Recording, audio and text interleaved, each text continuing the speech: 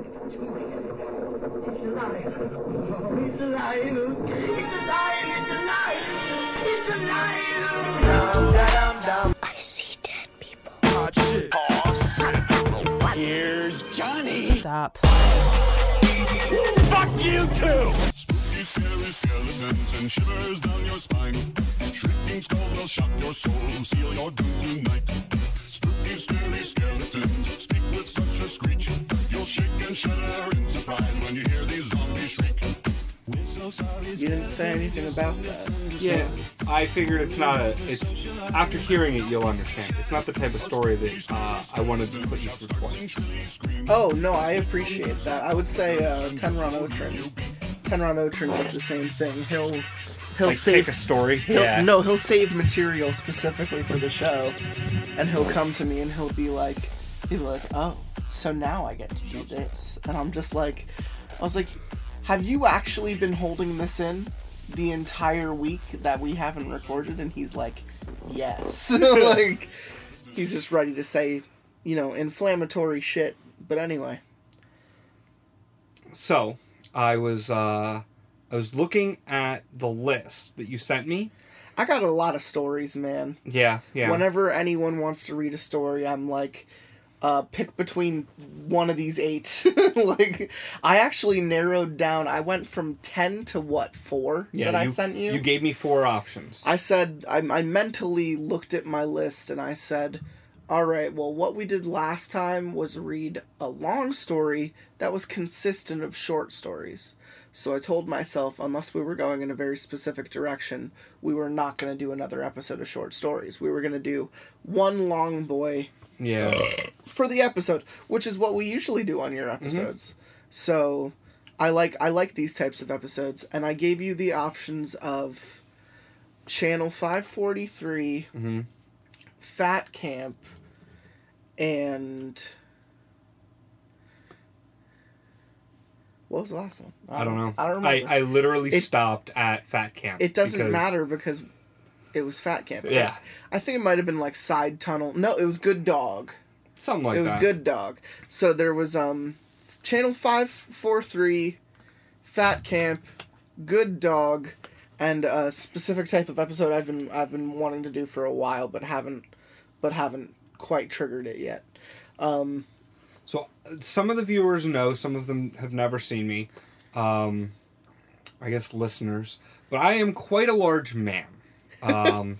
We're both chubby individuals. We're big boys. We're on the big boy side. Yeah, we're on the big boy spectrum. scale.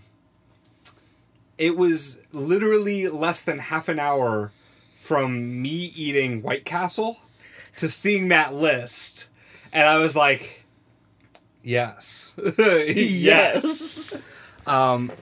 So the White Castle triggered it. Yeah, also about an hour later, I regretted the White Castle. I think everyone who goes to White Castle ends up regretting it somewhere in the next couple hours. Yeah. It had been a good long break for me. It's almost like it should be its like catchphrase or something, like, come to the castle, you won't wanna for a while. Make sure you got access to a toilet in the next 30 to 40 minutes. It's something about the frozen quality of everything there that really just seeps into your bloodstream. Yeah, and just immediately just like turns to liquid. Quite literally, well, yes. Yeah, like quite literally. The oil separates and there's not much substance besides oil. It's like only the people who've eaten at White Castle can be like, oh, you ever piss out White Castle before? Like, yeah. And I think everyone, it's a mandatory thing. It's like, White Castle comes in, and believe you me, it comes out. So, you thought about the White Castle, and that's what made you pick Fat Camp. Oh, yeah. Well, I had already gone and gotten the White Castle. Right. And I was just like, it is the most fitting with my life today right now. we as heftier males, we definitely, you'd think at some point in our younger childhood, like, because of how old we are, that like something like this might have happened. Mm-hmm. Like, I know I went to camps as kids where, like, they definitely made sure you got outside and ran around a bunch because they're just like, look at these fucking nerds. Like, and they'd be like, go outside, walk around. And I know that if I hadn't done that, I would have been a lot fatter as a child. So, I just grew up into being chubby, and so far it's a lifestyle that I've chosen. Yeah, it's I can't say the same for me. Alcohol in the food. Yeah, I think I don't think it's the lifestyle I've chosen. I think it's the lifestyle that chose me. That chose me. Like I'm pretty sure not much could have happened where I didn't end up very close to where I'm at now. I get into these like, I would say months where I'm like, okay, like let's lose some weight, and then I lose like 10 pounds. Yeah. And I'm like, oh, like I'm real proud of myself, and then I just fucking stop. Yep. And then it's like, oh, I knew I could do it. Now I don't have to anymore. Now I don't have to anymore. I feel like I'm gonna do that somewhere in the next couple weeks, right before we go on our vacation together. Me, WhereAmI, Franz McBoohoo, and Punxsutawney Trill are going on a trip pretty soon, and we might even record while we're down there. So I'm just gonna gonna save. We'll have the time. We will have the time. So it's, one of these days we will, and we'll just talk about what's going on with our vacation, and we'll have some fun. But where we're going, and I'm not gonna spoil it. I'm just saying that like we're going to be very active, and I just want to be prepared for that. So I'm going to do a little bit of work. I'm calling myself out. I believe in the last couple days I've gone for walks. Yeah. I've definitely gotten myself out there for at least a half hour. I've been playing a lot of Pokemon Go. You've been playing a lot of Pokemon Go. That's honestly what my brother does. Yeah. He just goes out. He goes down upstairs to one? Yeah. He just goes out to a park and just fucks around for half an hour. Shit. Yeah. Okay, cool. That's all he does. I'm going to add him before I fucking leave. Actually, probably not, because he's probably going to be in bed by then. You're probably right, but he literally told me that at work. He turned to me and he goes, I'm gonna go home. I'm gonna go to the gym for a little bit. I'm gonna come back. I'm gonna eat something. Then I'm gonna take Daisy for a walk, and while I'm walking her, I'm gonna play some Pokemon Go. And I'm just like, yeah, it sounds like a fun night. Yeah. You know what I do when I walk? Smoke weed. Yes, but I also play with a drone. Ah, okay. I take my drone for a walk. See, is what I do. I'm like flying 30 feet in the air, like, oh, this is cool. I got really into helicopters before drones were a thing. Helicopters are cool. So, like, when I stopped working at Radio Shack and, like, lost my interest in helicopters, I, like, had no desire to go play with drones. Like, it was something that I just, like, skipped right over because I was like, I've already done the cool, expensive, competitive shit with helicopters. Right. Like, sure, there's always a step above, but you can say that about everything. Everything is an ever-evolving, superficial subculture of some kind. I'm not in love with it. I'm just saying that, like, I've seen some cool videos.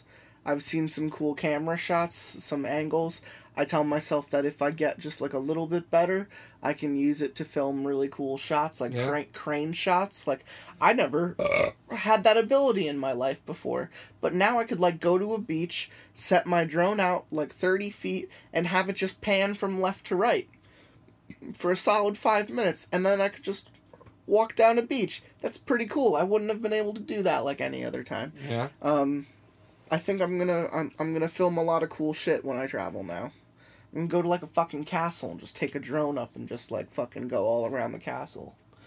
It's fucking gnarly. Are you bringing a drone where we're going? Absolutely not. Okay. Because they will not let you have that in any of the parks. And I don't want to even fuck with being on property and someone yelling at me. Yeah, I understand. We had that conversation already. Yeah, but like we had and that I continue to have that conversation. conversation with myself. We had the like, conversation daily. because we want to get fucked up while we're down there. Yes. Yeah, I'm But like, we also want to do it smartly. it's like, no, I don't have to bring a flask. Legally. No, I don't need to bring that, you know. No, I don't need to have a little smush smush in my pocket. A little bit of sniff. Yeah, of course not. A little bit of schneef. So, what I wanted to focus on was with your picking of the story tonight, which is it's Fat Camp. We're gonna read a story called Fat Camp. It makes me think of the movie, the Judd Apatow flick, Heavyweights. Yep. For Disney. That's exactly where my head goes. Because like that movie, in essence, is like a little kid horror movie. Absolutely. Like this kid just wants to go to like a fun camp, and then it gets run over by fucking Ben Stiller on cocaine. Like literally, I would be. It's also a crying hilarious every fucking night. right, and they kind of do too. It's kind of Yeah. funny, like when Josh goes missing for a couple days, and you're just like, oh my god, they killed him. like you know, like part of me is like genuinely creeped out for a little bit. But no, he just got kicked out for fucking putting his ass in the fucking master's face. So really, really hilarious movie. But like, let's have that movie go wrong. You know, like, are the kids eating other kids? Are they being starved? Are they being tortured? Are they being put on fucking jigsaw-like death traps to lose weight or die? Like, you know, like what sinister is happening at this camp that someone wrote a fucking no-sleep story about it? You stop riding that bike, it stabs you in the back. You know, fucking... Oh! Cardio! Speed style. How many heart attacks do you think are happening at this camp?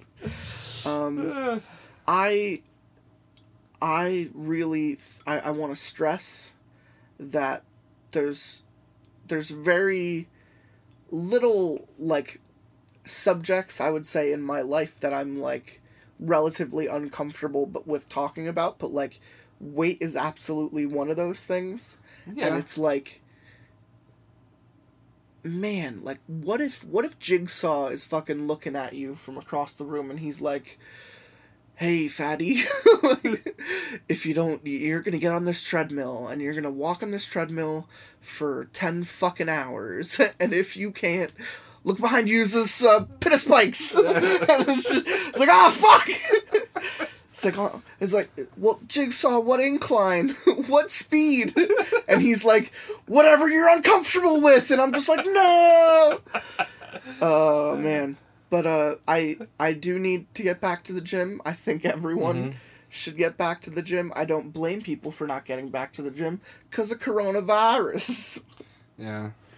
But that's why I'm gonna start going for walks and yogs out into the neighborhood, because I want to lose some weight. I've been sitting on this fucking casting couch for far too long with all these people. Gonna get back out there. Maybe even get lost. Maybe even... Where am I? Maybe even get Alzheimer's and go to Florida. Yeah. So... Fat Camp. We're gonna get into some Fat Camp. Like, for real though, like, what do you think this story is gonna, like... Where is the evil coming from? I don't know. It's hard to, like, there's two train of thoughts in my head. Okay. Is the protagonist wants to be there, or he doesn't. And I think the evil, or the creepy, whichever it happens to be, right, comes from very different directions based on that answer. You know, obviously if it's he doesn't want to be there and his parents are forcing him, or whatever the situation is, that could go any of a million different directions with the counselors and the guidance and everything else. But maybe he does want to be there, and it's like, you know, he goes down to the lake, and every time he goes to the lake, somebody fucking falls in and drowns, you know? Like, it could be, like, very supernatural. Oh, I'm too fat, I don't know how to swim. Yeah, you know, and they're like, oh, another fat kid drowned, you know, when it's like a Loch Ness there goes monster another or something. one. Yeah. You know what I would love to see that I just thought about, and the most ridiculous part of my, like, fucking, I don't know, what is it, the right side of my brain? The more creative and spontaneous side? Yeah. thought of like a mosquito that goes around and just drains fat kids. Okay. Big old mosquito. Yeah. And it just goes, these kids are so yummy. and they're all just like, they're all fills being up. sacrificed to this like, this elder being, this eldritch god that lives under the camp or something. Yeah, a little bit like my gas station stories that I read with Tenron recently.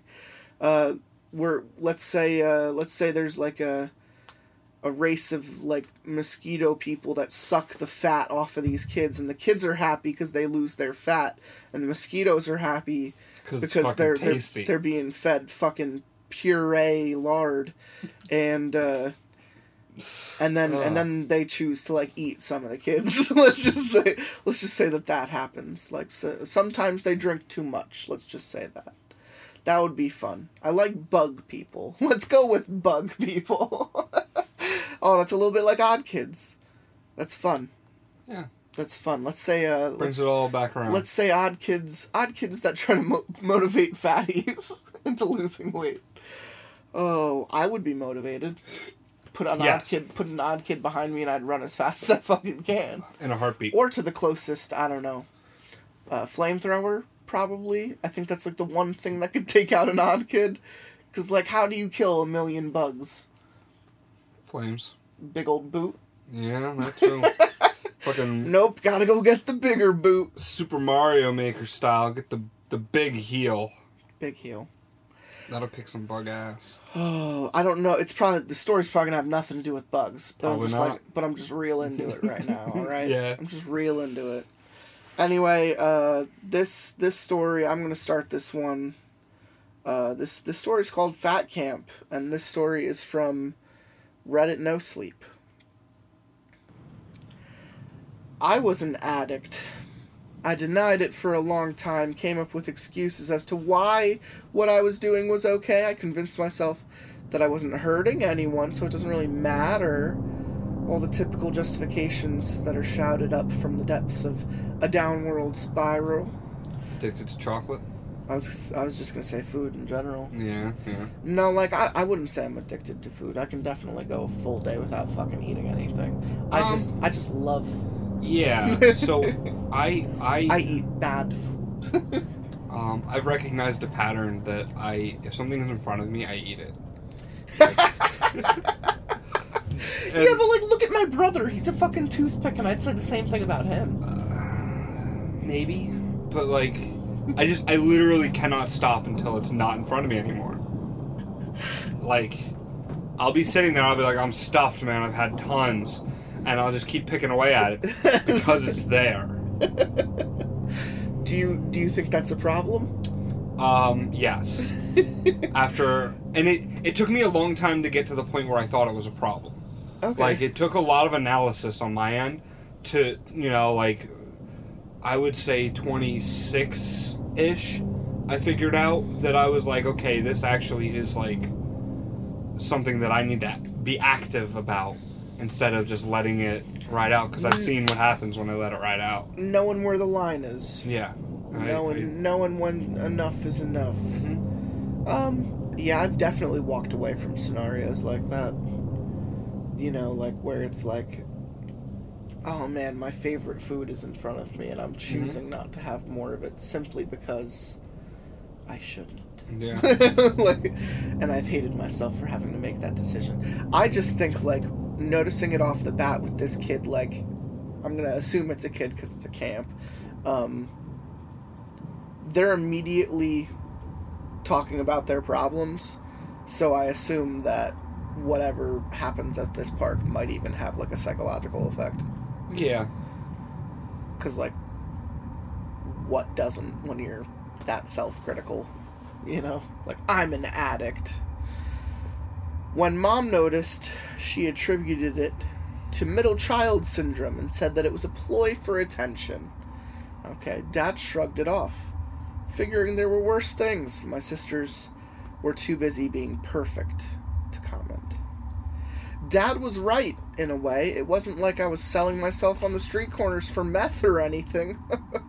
Oh, Dad. There were definitely worse things than eating myself sick constantly. What had started as comfort eating to deal with a combination of poor self-esteem and bullying slowly morphed into a need, a craving, an itch I couldn't quite scratch. See, for me, it's just weed. I was going to say this reminds me of alcohol. Oh, absolutely. Any type of, like, ism is Yeah. probably on this. Yeah. The same spectrum.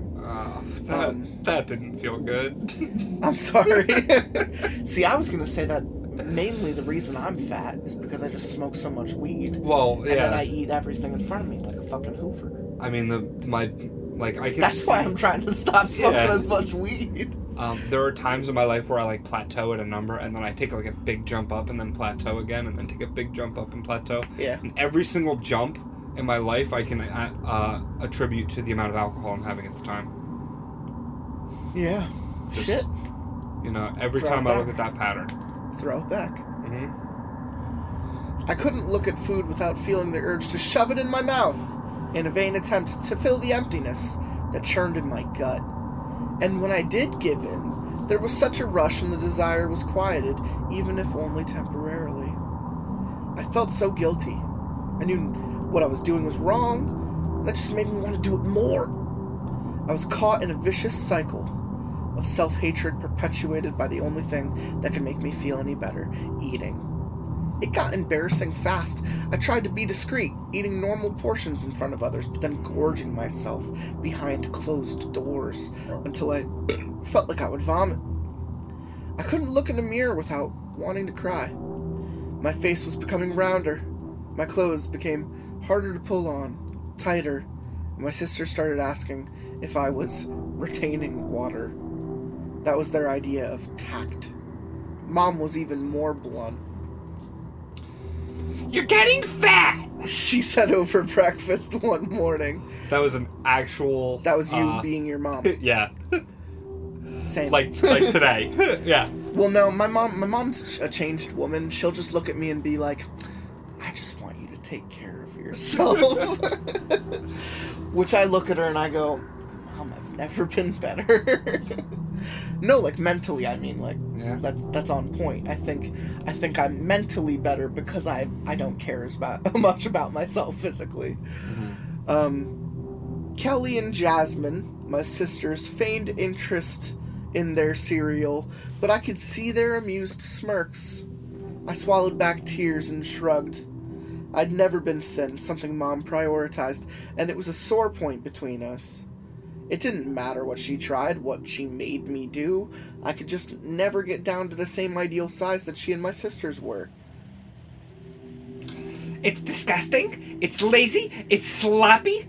Is that what you want people to think of you? Or your family? You're almost 17, for God's sake. No, I mumbled. Then what are you going to do about it? I've been trying, Mom. Trying to embarrass me? Because you've been doing a good job of that. Kathy Mulrooney saw you at the club pool last week, and do you know what she said? She said it looked like you were really enjoying taking the summer off and relaxing. She was so snide. I just wanted to crawl under a rock and die. Natalie! Sorry. If you're so sorry, then put down the spoon and go for a run! Oh, my mom has totally said shit like this to me. I did run all the way up to my room, where I locked myself in and dug out the stash of snacks I kept hidden in the back of my closet. I sat on my floor and I tried to drown out Mom's cold, angry words with the loud crunch of chips and candy, but it only made them louder. I caught sight of myself in the mirror hanging on the back of my door and I paused, my hand still in the bag of mini Snickers. Mom was right. I was a pig, gross, unlovable, and ugly. I'm ugly. How lucky was I then, when she told me a few days later that she had a solution. My mom has said the same thing. She made me go on diet pills. They worked. Yeah? It's because they had illegal chemicals in them. Yeah? If you won't fix it, I will. She had come into my room while I was cleaning and tossed a few pamphlets on my bed. I picked one up and skimmed the front page. Fat camp? I asked, a sickening feeling bubbling up in the back of my throat. It's one of the top-rated programs in the countries for girls like you. I'll go to the gym. I'll work out every day. Yes, you will. At fat camp. Alright, the least she could do is not call it fat camp. That doesn't make it any better for me. Yeah. See, my mom sent me to tennis camp. And you know what tennis is? Cardio 24/7. When I tried to recruit Dad to my side later that night, he sat me down and let me cry against his shoulder. He knew about how strained my relationship was with my mom and he sympathized, but he was a pushover. He couldn't stand up to her any more than I could. Maybe it will be good for you, sweetie. He said gently. You'll get out of the house, meet new people, try new activities. Could be fun. She hates me, I said flatly. I had known it for a long time, but never said it out loud before. No, she doesn't. Your mom loves you, and that's why she cares so much about your weight. She wants you to be healthy. She wants me to be skinny. Natalie. I'm going to bed, Dad. Good night. The morning I left for camp, Mom let me eat whatever I wanted for breakfast. She considered it a, last meal of sorts. Despite the queasy knots in my stomach, I managed to scarf down French toast, bacon, sausage, eggs, and a bowl full of strawberries. Mom forced a smile, although I could tell that she was repulsed. She gave me a pat on the shoulder as I headed out to the car with Dad. Your sisters wanted to say bye, but they just went for a jog and aren't back yet. We'll see you in 6 weeks. Good luck! Yeah, that's what I thought. The drive upstate was long and quiet, and Dad made a few attempts at conversation, but I didn't want to talk. I just wanted to get it over with. The camp was beautiful, I admitted grudgingly to myself as we pulled up. A lake sparkled invitingly from behind a row of log cabins. Neat paths wound off into the trees, and colorful flags and banners had been erected all around, welcoming the newest campers to their home for the next month and a half. As soon as we parked, a bright, overly bubbly woman practically pulled me from the car into a hug. Hello, I'm Stacy, a counselor. What's your name? Natalie Hunter. She scanned her clipboard and tapped it twice enthusiastically when she found my name. Here you are. You're in cabin 3 with Ashley. If you want to grab your stuff, I'll take you on over. Dad gave me a tight hug and whispered, If it's horrible, call me. I'll come get you. Thanks, I said, but I knew he wouldn't. I was assigned a bunk and given just enough time to unpack before they ushered us into a large dining hall. I was surrounded by other girls, all of whom looked as excited as I was about being there, and I felt the familiar twinge of nerves that set in whenever I was faced with a new situation. I wanted nothing more than to go home, curl up in my favorite pajamas, and eat. My stomach rumbled in agreement. The counselors introduced themselves and did their best to be upbeat in the face of such a reluctant crowd, which didn't have much effect. Apparently fat camp wasn't anyone's idea of a fun summer getaway. After an awkward skit about making new friends, they served lunch. Turkey burgers on whole wheat buns, a garden salad, steamed broccoli, and a popsicle for dessert. I was still ravenous when the meal was over, but they shuffled us out to go through a series of icebreaker activities. By the time dinner rolled around, I'd become friendly with a couple of girls from my cabin and was starting to think that maybe camp wouldn't be so horrible after all. We were given a disappointingly small portion of fish and rice to eat, and halfway through I noticed that I was unusually sleepy. Oh, it had been a long, stressful day, so I didn't think much of it, and was happy when they gave us permission to return to our cabins. The other girls seemed to be similarly worn out, and sluggishly we all went back to our bunks and collapsed into bed. I fell asleep the moment my head hit the pillow. Clink! Huh? I pried open one eye and had to blink the room into focus, My head felt like it had been stuffed with cotton, making it hard to piece things together.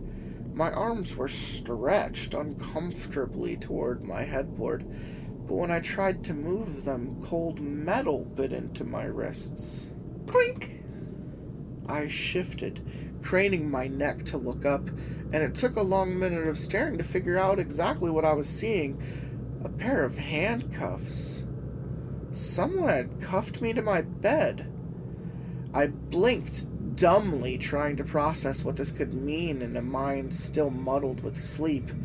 Around me, I heard similarly confused murmurs and the curious tugging of handcuffs. What's going on? Gloria, I managed to remember her name from the day before, asked from the bed beside me. She's gonna be a smoker even though I know she's 60. It's fine. 17. It's good. She'll sound like she's 60. I'm gonna run out of voices soon. Great. The murmurs became more frantic as reality set in.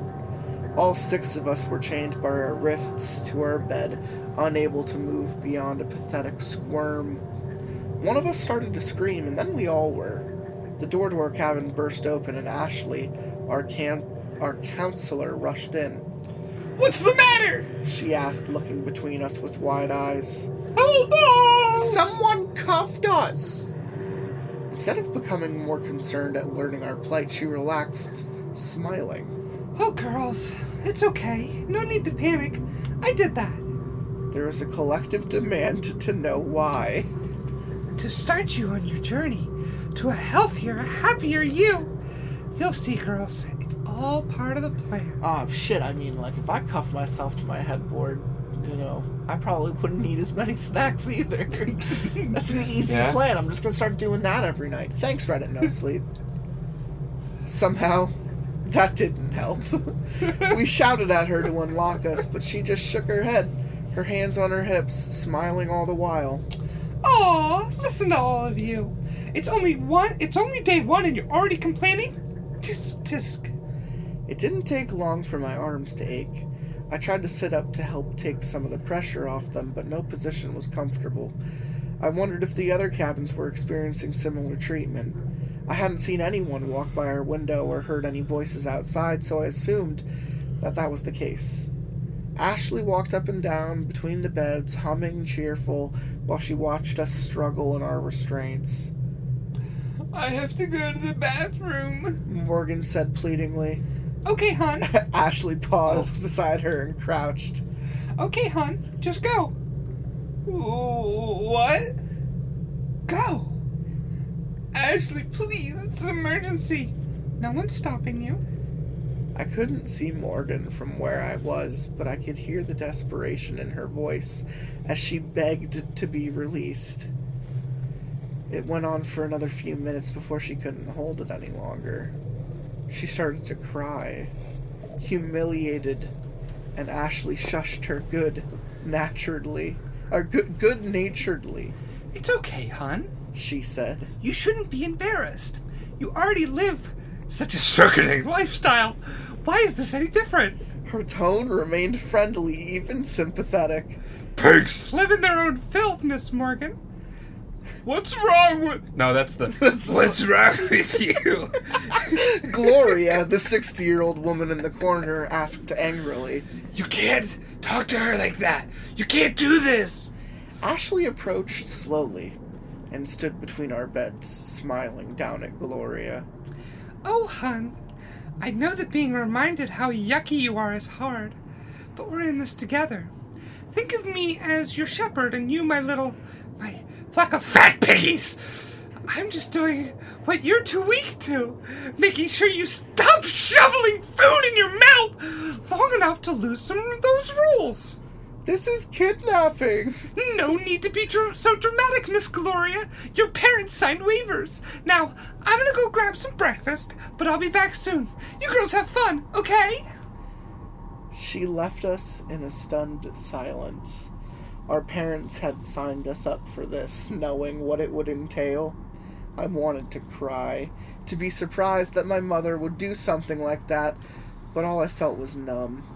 Some of the girls tried screaming again, but no one came, and so they cried instead. tears were replaced by anger, and we all swore and made empty threats at the closed door. We tried to comfort one another as best we could, discussed possibilities for escape, but it was only half-hearted, and eventually we would all go quiet, lost in bitter thought. Hunger settled hollowly in my stomach, grumbling and groaning for relief. My mouth watered at the thought of everything I wanted, and I shook my handcuffs irritably. In the back of my mind, I could hear my mother's voice berating me for being so concerned with food at a time like this, and I was immediately flushed with guilt and shame. I shut my eyes, praying for any kind of relief. Ashley didn't come back for many hours, and by then, all of us were lying in our own waste. I'm imagining this as an anime. Absolutely. Like, that's the only, like, my visualization of it in my head, they're all absolutely, like, you know, anime chicks. And that, like, in every time Ashley does, like, the weird voice thing that I gave her, her eyes, like, change color. I was so embarrassed that I could barely bring myself to look at the other girls, much less Ashley and her steady, sunny grin. Woo! It's smelling like a sty in here! Who wants a shower? I perked up slightly and saw that Gloria had done the same. We talked briefly about overpowering Ashley and making a run for the moment she freed us. Maybe this would be our chance. That hope was washed away when the first spray from Ashley's hose, which I hadn't seen tucked discreetly behind her back. I gasped and sputtered under the wave of icy water that was spread liberally around the cabin, soaking all of us equally. There, don't we feel better? Ashley chirped when she was through. Now, since we're all nice and clean, let's have something to eat. My stomach roared in response, and she laughed, turning to me. Well, Miss Natalie. Your mom warned us about that appetite, and now I can see what she meant. She clapped her hands together. Okay, piggies, lunchtime! Tara, bring it in! Another counselor came in wheeling a large garbage bin. She beamed at us, and as she and Ashley each pulled out a pair of rubber gloves, said, Hi, gals. I'm Tara. I'm part of the kitchen staff here. I just know you guys must be starved. I mean, have any of you had to go this long without eating before? Ashley shook her head and laughed like it was one of the greatest jokes she'd ever heard. Have you seen these fat asses? Together, they moved the bin beside Gloria's bed, and Ashley reached into it, pulling out a handful of what looked like a combination of yesterday's meals. Half-eaten burgers, bits of fish that I could already smell turning, wilted salad bits. Gloria shook her head when Ashley held it up to her lips, her mouth clamped shut. Oh, this little piggy isn't hungry, Tara pouted. What do you think, Ash? Are any of them? Let's find out! One by one, we were offered the food from the garbage, and one by one we refused. I was confident they wouldn't let us starve. They couldn't, and I wouldn't eat garbage. They didn't try to force us, just moved on when it was clear we wouldn't take any. They followed it up with fresh water, which they ladled from a bucket. I slurped greedily until Tara took it away, tisking at me with an amused reproach. Wow! What a great first day! Ashley said once they finished. You guys are already learning to listen to your bodies, eating only when you're truly hungry. I'm so proud. Okay, I want you all to really think about how much you accomplished today. Me and Tara are gonna take your food back to the kitchen, but don't worry, we'll bring it back tomorrow. Waste not, want not, right? What is this, what's the food diet where you only eat during certain hours of the day? Fasting. Yeah, basically. They're just gonna make the girls fast and suddenly they're gonna lose 20 pounds, because that's how it works, right? They laughed and they covered the bin back up before heading towards the cabin door. As she left, Ashley half-turned once more. Congratulations, ladies! You're all on your way to a healthier, happier you. The door shut loudly behind them, leaving us wet, hungry, and for the first time, more than a little afraid. After the first couple of days, keeping track of time became hard. We were left cuffed to our beds, sprayed down once a day, and offered the increasingly revolting garbage as our only food, along with a ladle full of water. I managed to hold out for a little while, but I was weak, and I was hungry. Finally, I took a bit of what only barely still passed as a turkey burger. The smell of rotting meat made my already light head spin, and the taste made me gag, lingering on the back of my tongue as further punishment. I choked it down with tears in my eyes and drank the water that followed desperately, like it might help wash away the flavor and memory. Aw, so good, hun. Ashley said. Isn't it such a great feeling, eating only when you have to? Having that kind of self-control is so important. Proud of you, Miss Natalie. Gloria hadn't fared so well. When she tried to swallow the fish, which smelled like a hot dumpster, she retched and then vomited frothy bile over the side of the bed onto the floor between us. Oh my goodness, look at what a messy little piggy you are, Miss Gloria. Well, I guess you aren't very hungry after all. Gloria groaned and turned her face away from Ashley. I haven't felt like this since 1945. She had been so full of fight in the beginning, but the longer we were held there, the more it fizzled out. We no longer discussed escape plans or what we wanted to do to the camp staff once we were free. Taking required energy, we were sorely lacking. Just trying to keep my thoughts coherent was becoming harder. My arms always ached, alternating between a cold numbness and a burning that made me wince whenever I shifted. I was sticky with old sweat and bodily waste, and the damp mattress beneath me stank of both. That's just the worst. Insects, attracted by the stench, Nope. buzzed all around, and every part of me inched beneath the layer of filth. Hey, there's bugs. I wanted to shed my skin, crawl out of it, and burn it, certain it would never be truly clean again. We must have passed the first week or so like this, immobile and miserable. I began to think that maybe this would be the entirety of camp, and almost resigned myself to a full month and a half of doing nothing but wasting away in my own excrement. You would be so proud, Mom, I thought during the night when I couldn't sleep. I haven't eaten in a while. I wanted to be angry. Feeling anything beyond the constant gnawing hunger and hopelessness required too much effort. Rise and shine, my little piggies. Ashley came in, sweeping into the cabin one morning, clapping her hands and shouting in a sing-song voice. Who wants to go for a swim? When Ashley unlocked the cuffs, they fell off my wrists, I thought I might have been dreaming. The blood rushed painfully back into my pale hands, quickly dispelling that notion. I pushed myself to sit up, stiff and sore. I looked around at the other girls as they also rose. There was an air of hesitancy hanging over the room, as if we were waiting for the punchline to some joke only Ashley would think was funny. But she stood in the doorway, in her favorite pose with her hands on her hips, smiling. Always smiling. You guys sure have a funny way of showing your excitement. Come on, my little piggies, let's go.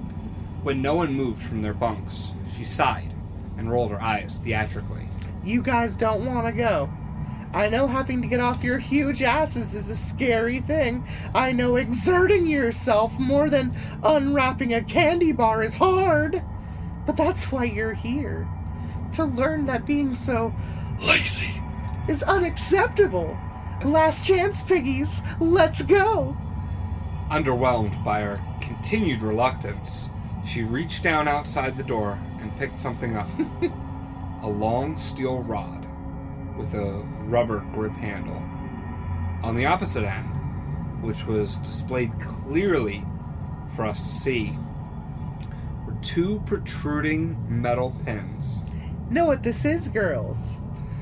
She meandered between the beds, swinging the rod around casually. No. None of you? Silly piggies. I guess it's better to show than tell. She stopped at the foot of Inza's bed, and the girl cowered against her headboard. Inez? Inez? Inez? Inez? Inez's? Inza? Inez? Inez's bed?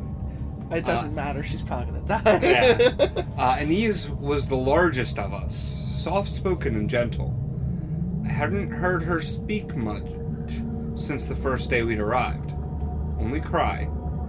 But now she was babbling about how she'd go. She'd love to swim. She was sorry. Ashley relaxed, nodding, with a soothing smile, and then pressed the rod against the center of Inez's chest. There was a sharp snap of electricity, and Inez yelped and fell back, her hands clutching at her chest. Oh, don't be so dramatic, Miss Inez. It's just a low amp, low voltage cattle well piggy prod. Don't you feel more motivated? Inez smiled and nodded once. Sniffled. Sniffled and nodded once. Good. Then let's get that huge tub of lard body of yours out the door and down to the lake. Come on, girls. Inez was the first to Inez. Eins. She's German. It's just Eins. Eins. It's one. Was the first to get unsteadily to her feet, and then the rest of us followed suit. I gripped my headboard and pulled myself up, but found my legs shaky, bordering on unreliable. Dizziness threatened to knock me back down, but I was too afraid of Ashley and her piggy prod to let that happen. With a great deal of concentration, I forced myself to put one foot in front of the other and fell in line with the others. We were ushered, stumbling and blinking against the harsh sunlight, down towards the lake. Could I run for it? I wondered, looking over to the trees. They seemed so impossibly far, and I felt so lethargic. Just walking was proving somewhat of a challenge. I couldn't even imagine I'd manage to do anything more. Ashley practically skipped along beside us, singing some camp song and having fun making friends. We're making friends. I'm at my camp. I got my piggies. At Lake's Edge, we were met by two other counselors, Shauna and Megan, who waved enthusiastically and motioned for us to follow them down a long dock and line up in front of them.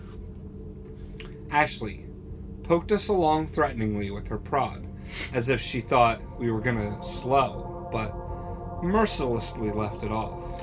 Hi, ladies. Shauna beamed at us. I am just so excited for you guys to be here. Oh my god. We've got such a fun activity planned for you.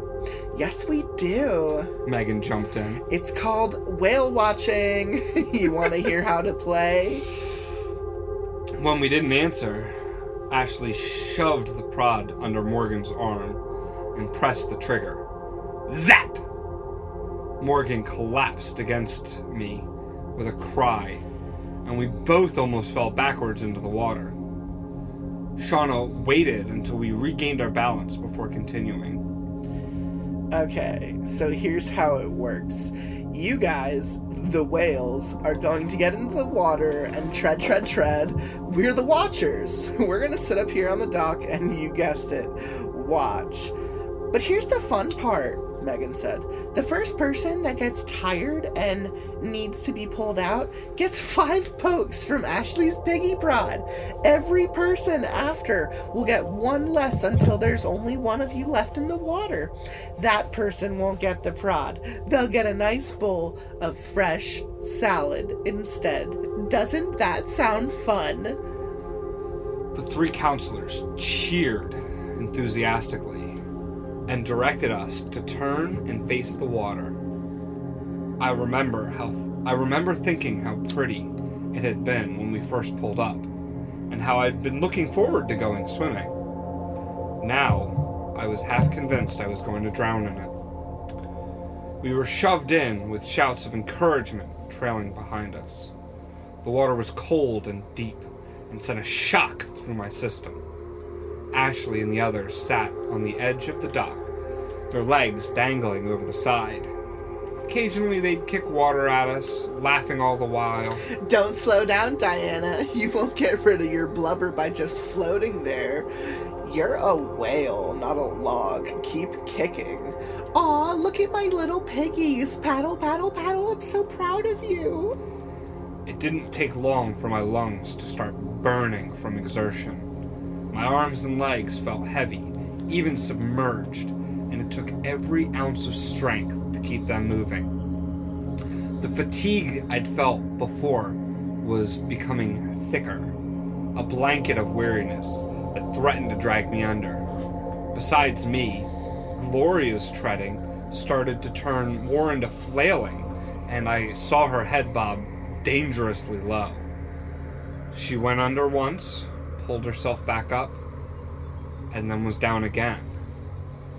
She was gasping for breath, coughing, and her splashing was becoming panicked. I heard her shout for help before going under again. I wanted to help her, but the warning that a drowning person will pull you under with them echoed loudly in my ears. Help her! Diana shrieked, which had a ripple effect, and we all started screaming for them to do something. After a minute of listening to us call for help, Shauna stood up and lazily sauntered to the pole where the rescue ring was hanging and unhooked it. You sure you want this, Gloria? If you give up now, that's 5 pokes. Someone's gotta be first. Ashley said, pointing the prod down at Gloria. Throw her the ring. All right, then. The ring landed with a flat splash beside Gloria. She grabbed it and pulled it close, clinging to it with desperate fear. The whole time the counselors hauled her in the ring's rope, she stared back at us, pale and shivering. After she'd been pulled to shore, Ashley toweled her off and led her down the dock again, so that she was standing in front of us. Wasn't that pathetic, piggies?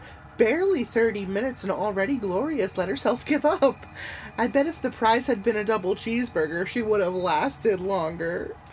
While the counselors laughed, Gloria's lip trembled. I recognized the shame, born so nakedly on her face.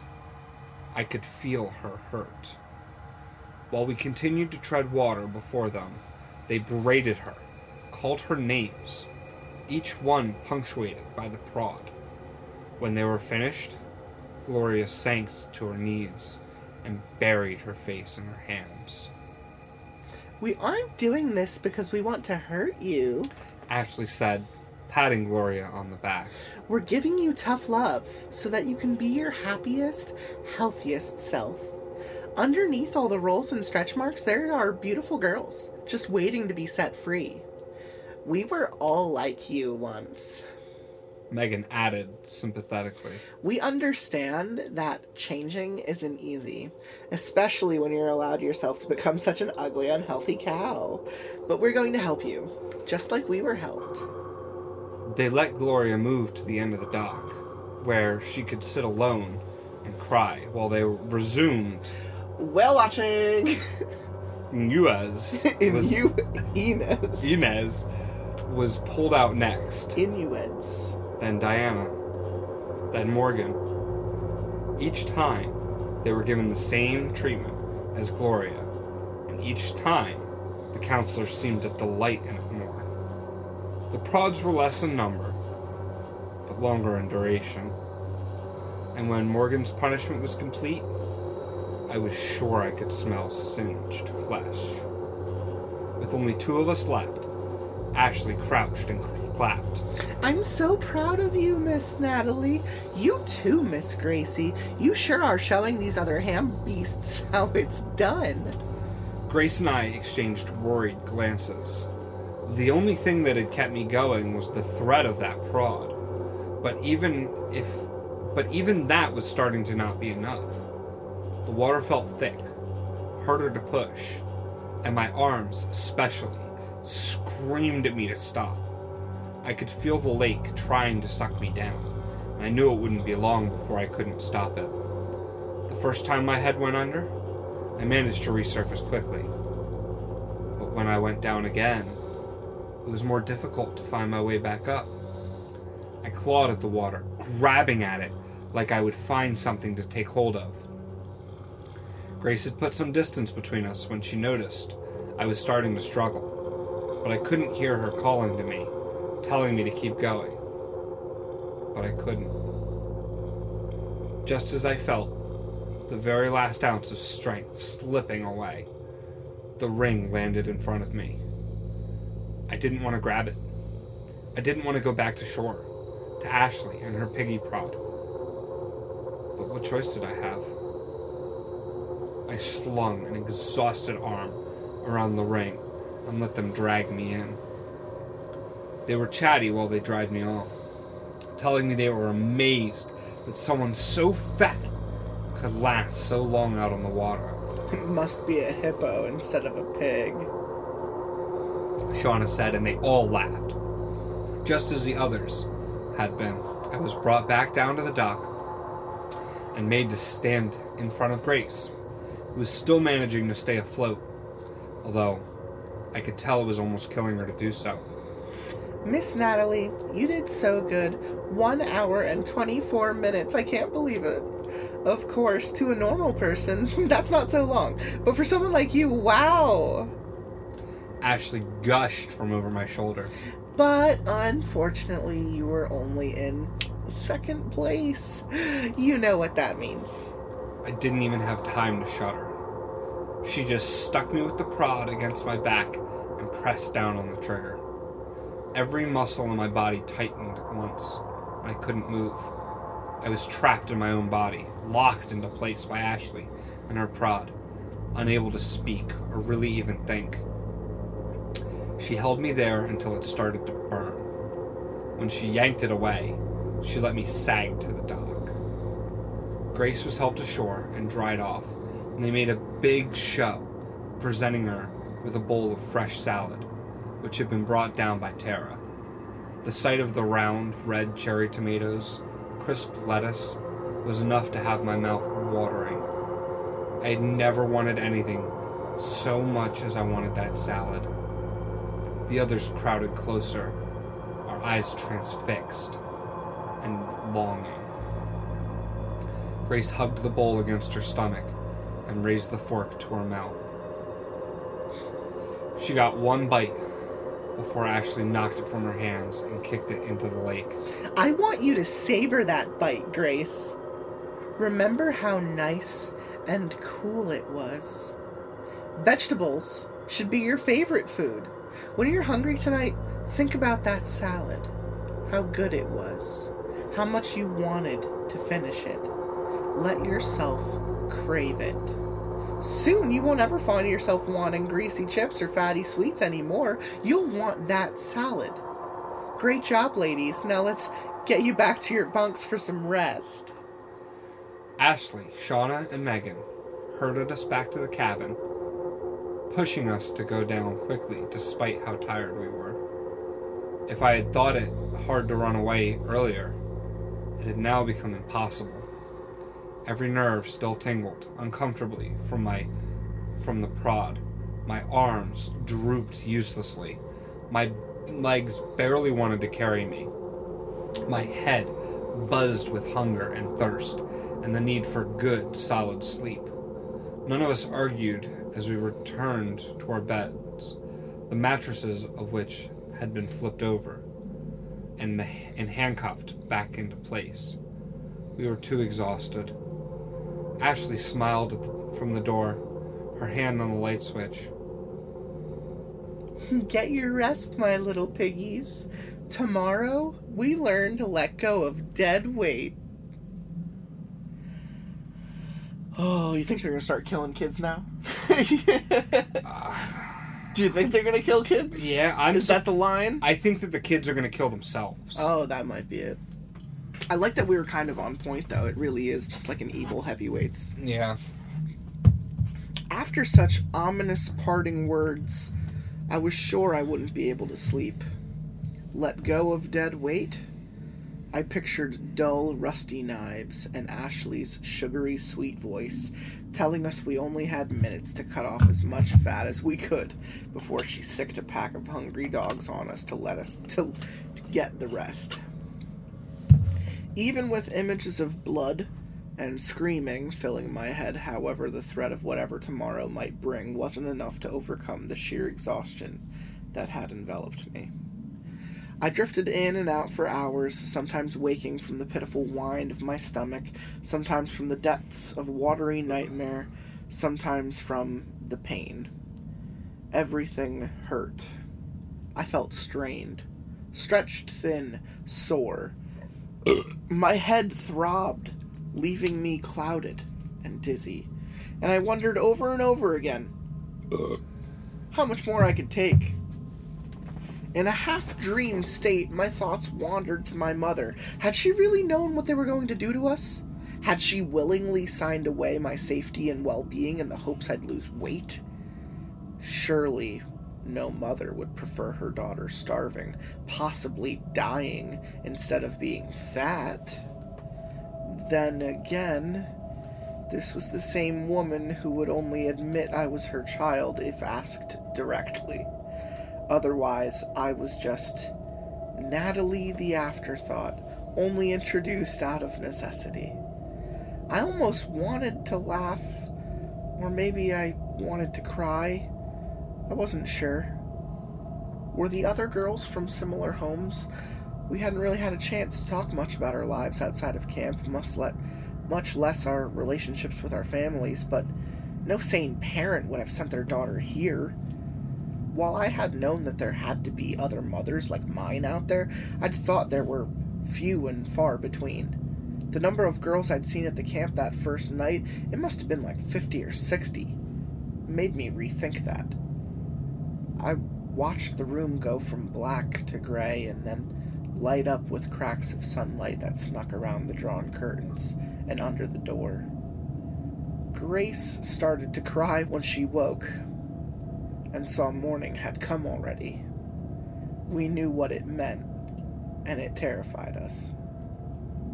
As if drawn by the tears, the cabin door was flung open and Ashley strode in, all pep and good cheer. Good morning, little piggies! She sang, stretching her arms over her head and inhaling deeply. You gals sure know how to stink up a place, don't you? But that's okay. This is okay. We deal with that later. For now, though, we have other things planned. She rubbed her hands together and looked around, excitement shining in her eyes. There was a collective nervous shifting of bed springs and cuffs as she walked down the row of beds, inspecting us, visually dissecting us. You little piggies, hungry? She asked once she looked each of us over. We lay in tense silence, unwilling to answer. After the garbage and the trick with the salad, we didn't expect anything from her. At least, not anything good. I asked you a question, ladies! She chirped, her hands on her hips. I expect an answer. One more time. Who's hungry? The non-committal groaning and mumbling she received seemed to have been good enough, because she waved out the cabin door and Tara came in, carrying a covered tray. Miss Tara whipped up something extra special this morning to help get you prepped and ready for your activity today. Who wants first dibs? When no one answered, she turned to Inez. You're the fattest little piggy in here. I bet you're just dying to dive in, huh? Okay. Come on, Tara. Let's get her some breakfast. But be careful. Don't want her gnawing off your hand. They tittered together and set the tray on the bed beside Inez. I don't think any of us breathed while we waited to see what fresh torture they'd concocted for us. The lid was removed, and Inez's eyes went wide. Sitting in the very center of the tray, still steaming, was a half-full bowl of plain oatmeal. Ashley plucked up the spoon that Tara had brought and filled it full of the oatmeal. What do you think, Miss Nose? Want some yummy food? Ashley asked, the spoon held tantalizingly close to Inez's lips. Inez nodded once, her chin quivering. Ravenous hunger burned feverishly bright in her eyes, which never left the spoon. Ashley laughed, delighted, and fed Inez the bite of oatmeal. Tears streamed openly down Inez's round cheeks, and she held it in her mouth, savoring the first real food she'd had in over a week. The rest of us had all unconsciously leaned forward, licking and chewing our lips, trying to, at least, get a whiff of the oatmeal over the rank cabin air. Okay, little piggies, before you get too carried away, you need to make a choice. There it was. The catch. I had known it was too good to be true, but it still raked like ice down my spine. We all tensed, waiting for Ashley's terms. Now, you can have this whole bowl all to yourself, every last bite, or you can take one more spoonful and pass it to the next girl. The room went silent. Inez's mouth had fallen open and she looked at us. There was a war going on inside of her, and we all silently begged that she let the right side win and pass the bowl along. Our empty stomachs rumbled, voicing our hunger for us when we dared not. Pass, she said quietly and hung her head. Oh my goodness, how generous is she, girls? I mean, wow! This is some impressive self-control there. I am just, wow, so proud.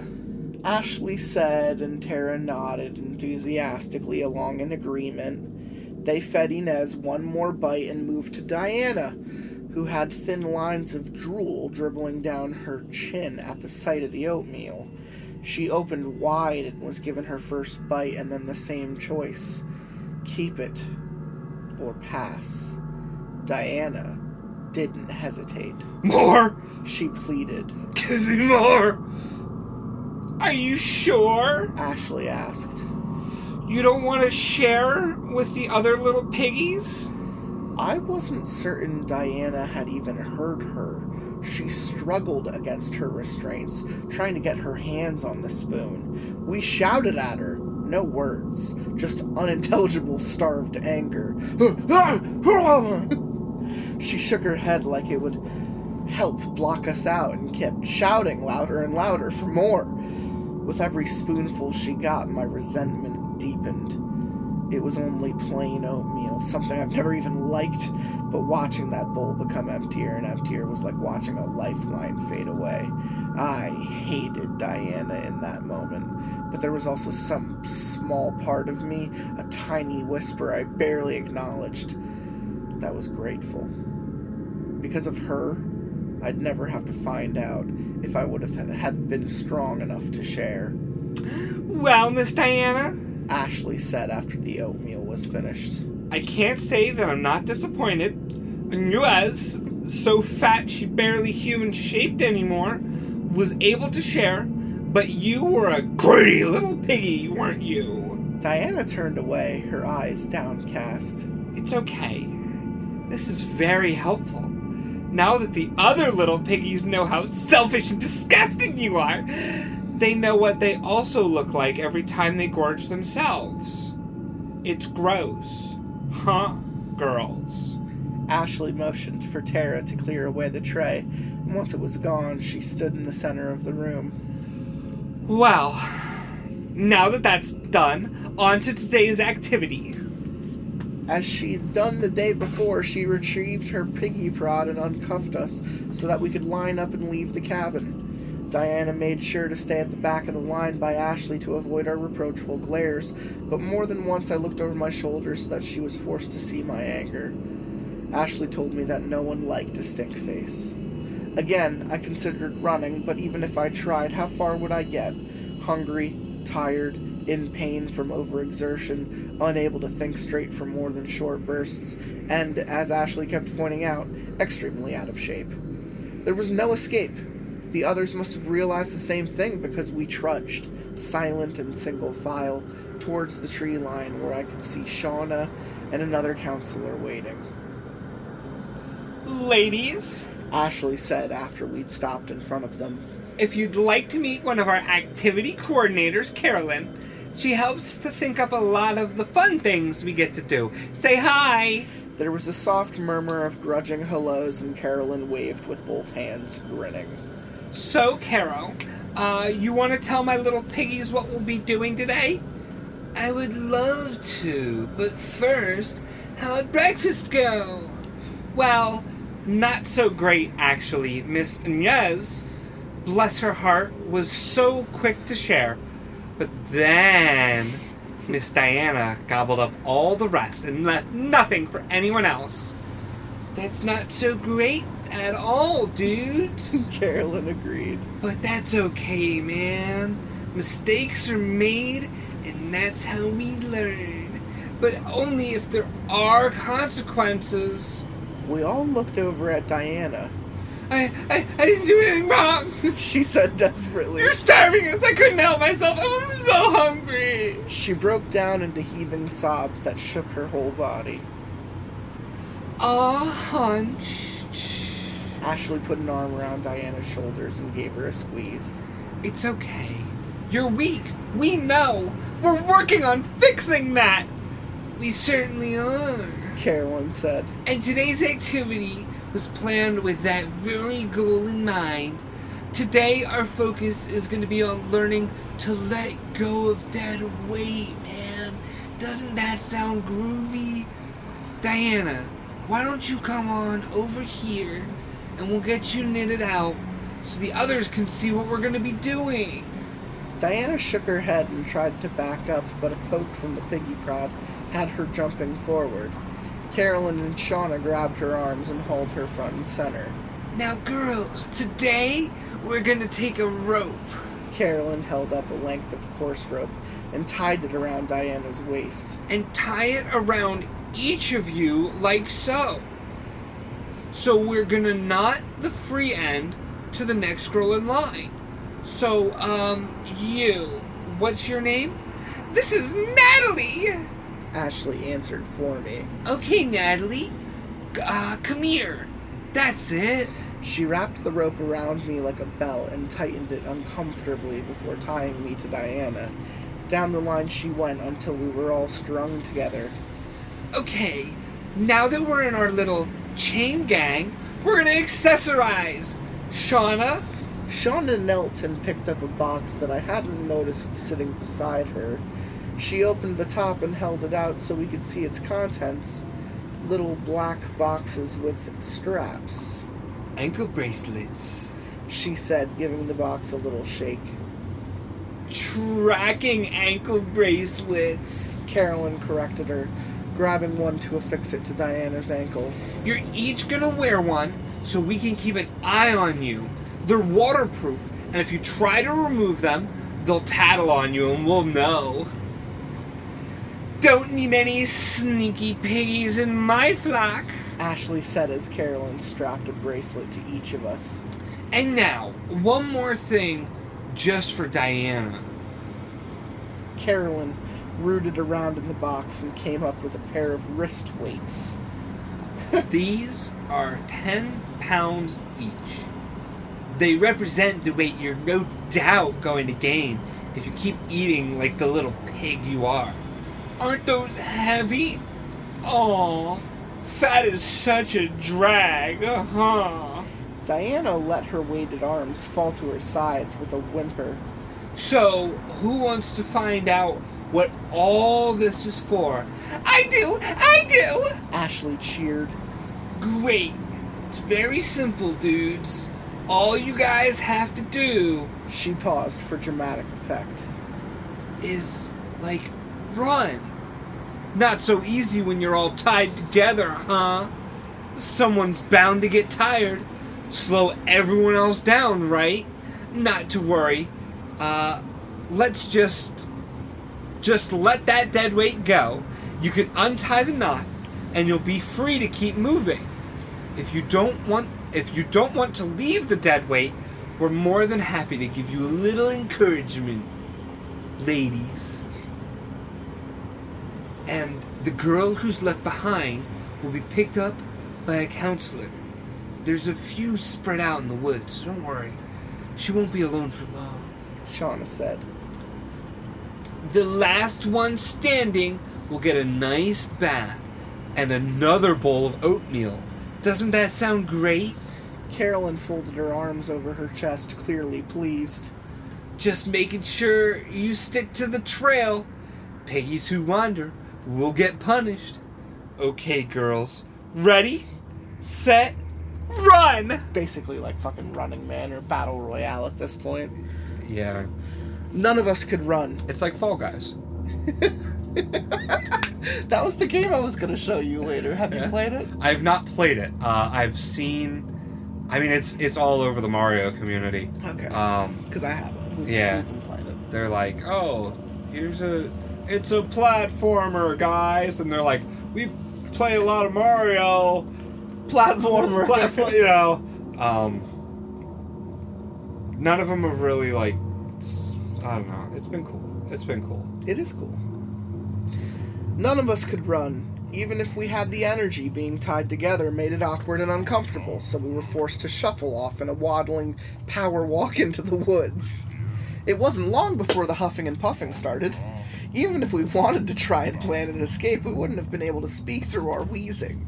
The muscles in my legs cramped and seized, forcing me to slow, but I couldn't stop.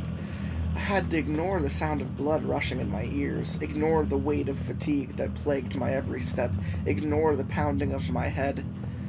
I could feel the sluggishness of the girls around me pulling at the rope, but I had to keep moving.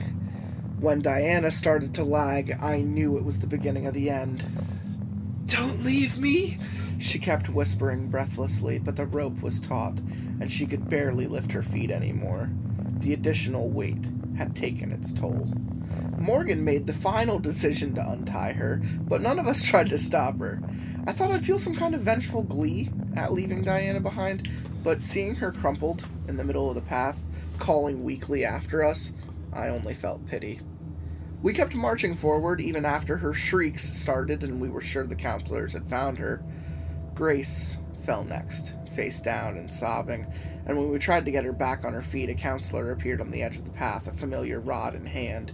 She waved it warningly at us, and we were forced to leave Grace behind. I wanted to be strong. I wanted to prove Ashley wrong. I wanted to walk until my feet fell off, just to show her that I could withstand whatever she threw at me. But what I wanted, and what I was actually capable of, were two very different things. I stumbled and grabbed at Inez, trying to keep myself upright, but she shook me off, unable to bear my weight along with her own. Please, help, I begged pathetically. Instead, Inez undid my knot, freeing the remaining three from me. She looked at me, her expression haunted, and said, "I'm sorry." I watched their backs as they continued on without me. "I'm not stopping," I wheezed. "I'm not stopping!" I made it a few small steps before I was prodded in the back and sent staggering to the ground. No, little piggy. It was Carolyn. You were deemed dead weight, dude. And dead weight dude doesn't get to keep going. Ashley and Shauna, we got another one down! Together they stripped me down to my underwear, leaving the ankle bracelet attached, and dragged me to a thick tree. I was tied tightly to the trunk so that its bark bit painfully into my bare flesh every time I tried to move. Once I was secure, they each took a turn using the piggy prod on me. Since dead weight gets left behind, you get to sleep in the woods tonight. Ashley crouched in front of me. I want you to really think about that lazy life of luxury you've been living while you're out here. All that comfort, how easy you've had it. It's made you into little piggies that you are today. You need to learn to toughen up, and this exercise will help you do just that. She gave me what I might have thought of as an affectionate tweak under my chin if it had come from someone else and stood up. Okay, ladies, let's go see if we've got any more dead weight to deal with. They linked arms and walked away, leaving me alone, mostly nude and tied to a tree in the middle of the woods. Heavyweights. That's what they do to Lars. You know, there are bears in these woods, Lars. And bears love honey. And they just smother it on his chest. No, don't leave me here. I love you. I fucking love that movie. I struggled feebly, uselessly against the ropes. But all it did was make the tree's bark dig deeper into my naked back. Every time I shifted, I was certain that I could feel my skin thinning, threatening to split. It doesn't take long for the insects to find me and feast on my exposed flesh, leaving a trail of angry red welts in their wake. Sometimes it felt like they were burrowing into my skin, crawling beneath it, eating me from the inside out. Bugs do that. Thirst burned in my throat. Hunger echoed in my empty stomach. And I itched and ached, and I could find no relief. Somewhere nearby, up the trail and out of sight, I could hear one of the girls, maybe Gloria, screaming. Oh, I've never been treated like this in all my years. She was begging for help. Oh, help. For someone to come find her. Please find me. And I almost shouted for her to shut up. Okay. No one was coming. I'd already realized that. Why hadn't she? Is anyone coming? No. I squeezed my eyes shut, trying to block out that noise. Ooga booga boo. Does anyone hear me? And leaned my head back into the tree. The hours passed slowly. How long has it been? How many hours have passed so slowly? Okay, I'm done. The only way I could be sure time was even moving at all was by lengthening of the shadows and the eventual darkness that crept into the woods. Usually, I would have been terrified at the idea of being alone outside after nightfall, and my imagination would have run wild, turning every bush into some kind of monster, just waiting to pounce. But there was no room for any fear, no energy to conjure up for make-believe beasts. I couldn't even bring myself to cry. There was no sleep to be had, only a foggy daze, and after Gloria, or whoever it had been, went quiet... It was me, Gloria! And silence had blanketed the woods. Voices started to ring in my ears. Soft at first, but growing louder, angrier. My mother, Ashley, Tara, Carolyn. Little piggy! Disgusting! Fat, lazy, weak! The chorus went up. That's okay. Yeah. Here we are. The chorus went on and on, bouncing through my mind. It just shows that I'm into the story. Oh yeah, this is a great fucking story. This is a good one. The chorus went on and on, bouncing through my mind, until it was all I heard. I couldn't fight them off, couldn't make them stop. Round and round they went, until I was sick and dizzy with grief, guilt, and self-loathing. I was all of those things. I was. If I had been stronger, better, this wouldn't have happened. I didn't realize they started hitting the back of my head against the tree until the voices shattered, broken by the heavy crack of my skull against the wood. I forced myself to stop, wrenching my head from side to side, breathing hard. I'm losing it. I whispered. I laughed softly, bitterly, through the few tears that still managed to slip out. I had thought earlier that I could get through it, that I could prove them all wrong and overcome anything. I knew now how wrong I had been. How many days had it been since I'd eaten real food? How long since I'd really slept or showered or done anything even remotely human? It couldn't have been much longer than like a week and a half, but it weighed on me like an eternity. To keep the voices at bay, I tried to think of a song, any song, but I couldn't make sense of the jumbled lyrics that tried to surface. I started to hum, tunelessly instead, just a steady stream of noise to fill up the spaces in my head. Natalie! I looked around sharply, only half sure I'd actually heard my name. Natalie! There it was again, coming from somewhere just opposite me. I leaned as far forward as the rope allowed, which wasn't much, and narrowed my eyes, trying to see through the darkness. A shadow separated from the tree, short and round, skittered over to me. It's me, Morgan hissed, as she dropped to her knees beside me. I got away from Ashley on our way back to camp and came back for you. I'll untie you and then we can get out of here. I stared at her dumbly. Just stay quiet. I know they're looking for me. She was working hard on the knot. I could feel her tugging it. And then the rope started to loosen. She came back around on loose ends in her hand. Come on, she said anxiously. We have to go. I started to push myself up on legs that had long since fallen asleep. But there was something in the way that she kept looking over her shoulder that made me pause. Somewhere in my prey brain, alarm bells were going off. I froze. A mouse who had caught wind of a cat. Come on, Morgan urged again. I wanted to believe her, but something in me, some primal, unthinkable part that worked only off instinct, kept me in place. My mind was a mudslide, a mess of half-formed ideas and questions that I couldn't begin to put into words. I wanted to believe her, but I didn't. Natalie! She was almost crying, desperate, and still looking over her shoulder. No, was all I managed to say.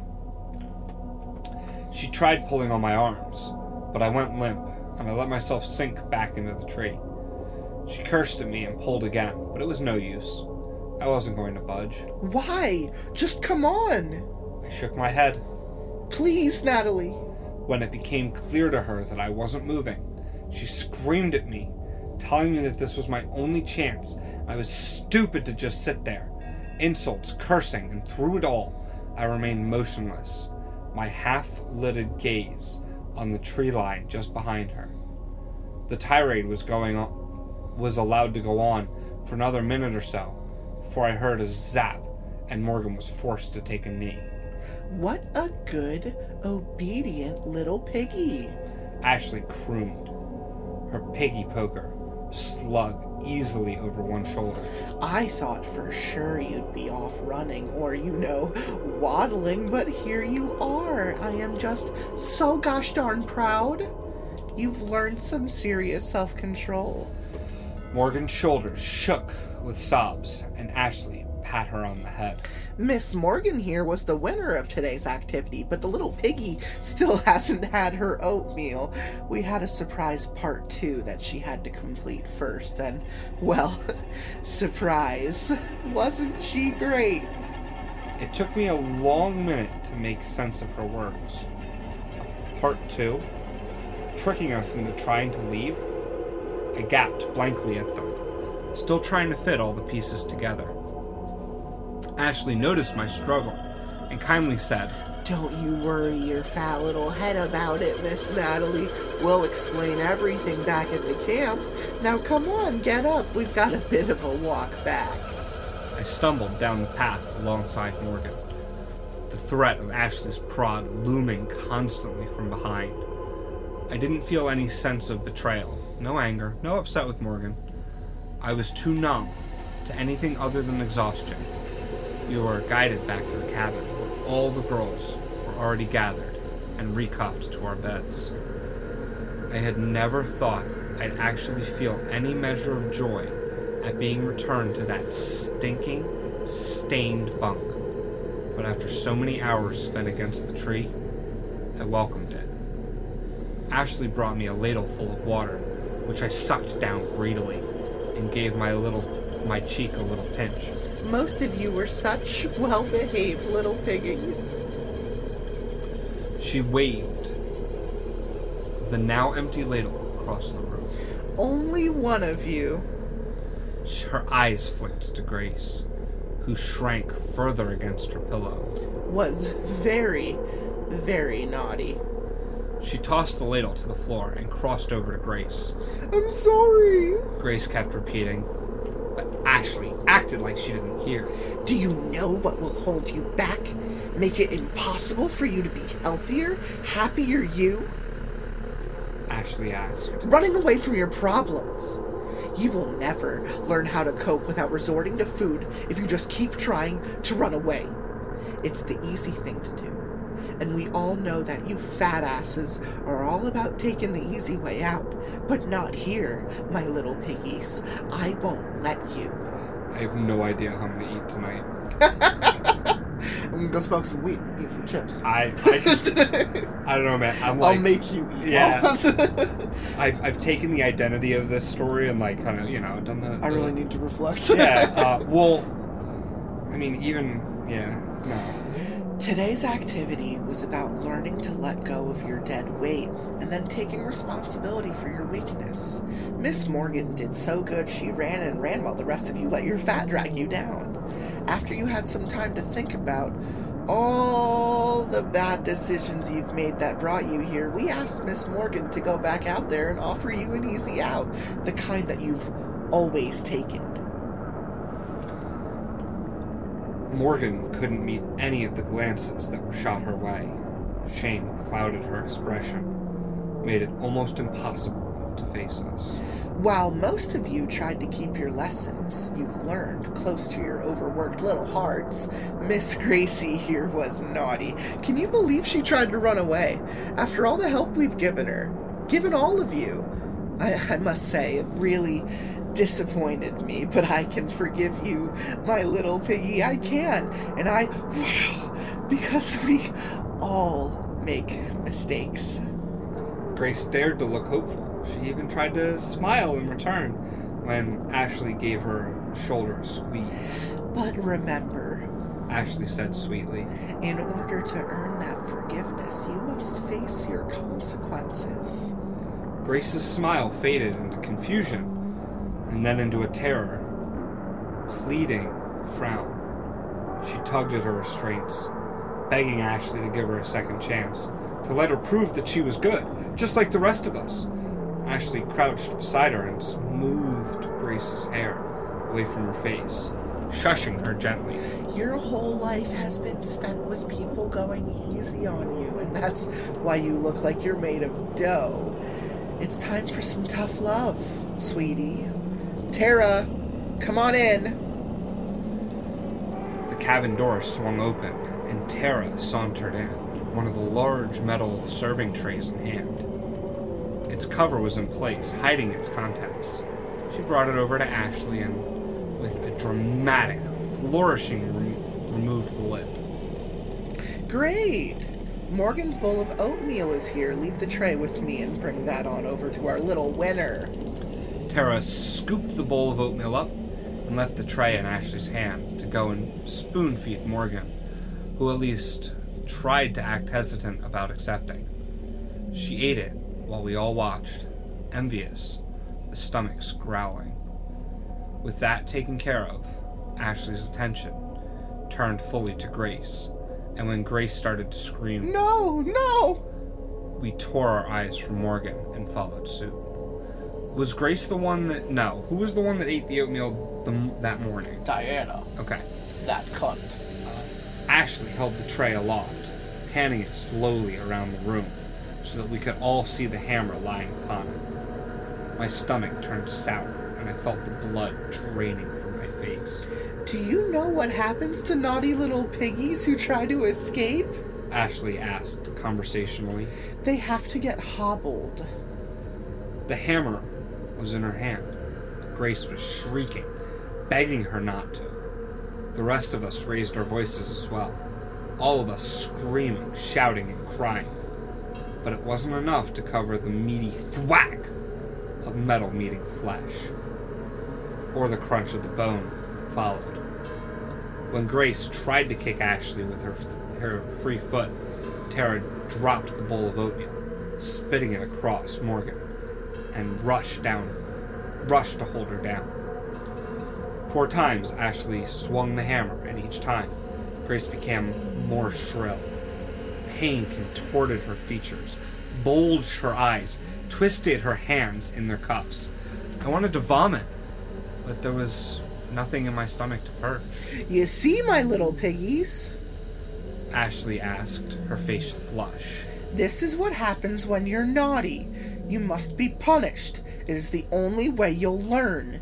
You've been coddled your whole lives, allowed to become huge and unhealthy and ugly. The first chance you get, you run right back to what's easy, which just starts the cycle all over. You're never going to improve if this is how you keep living your life.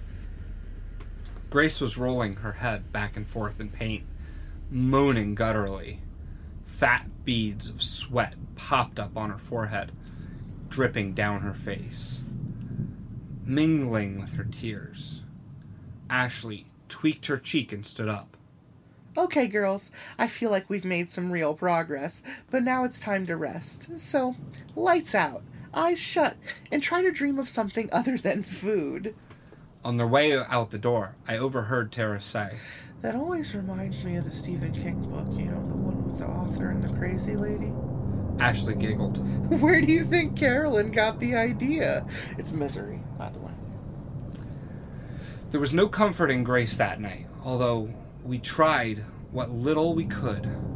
We talked to her in soothing tones, tried to distract her with stories, disjointed and poorly thought out as they were, told her what we'd like to do to Ashley on her behalf, but Grace just kept groaning through it all, absorbed so completely in her pain that I don't think she knew we were even talking. We gave up after a while, one by one going quiet, until the cabin was filled only by the sound of Grace's misery.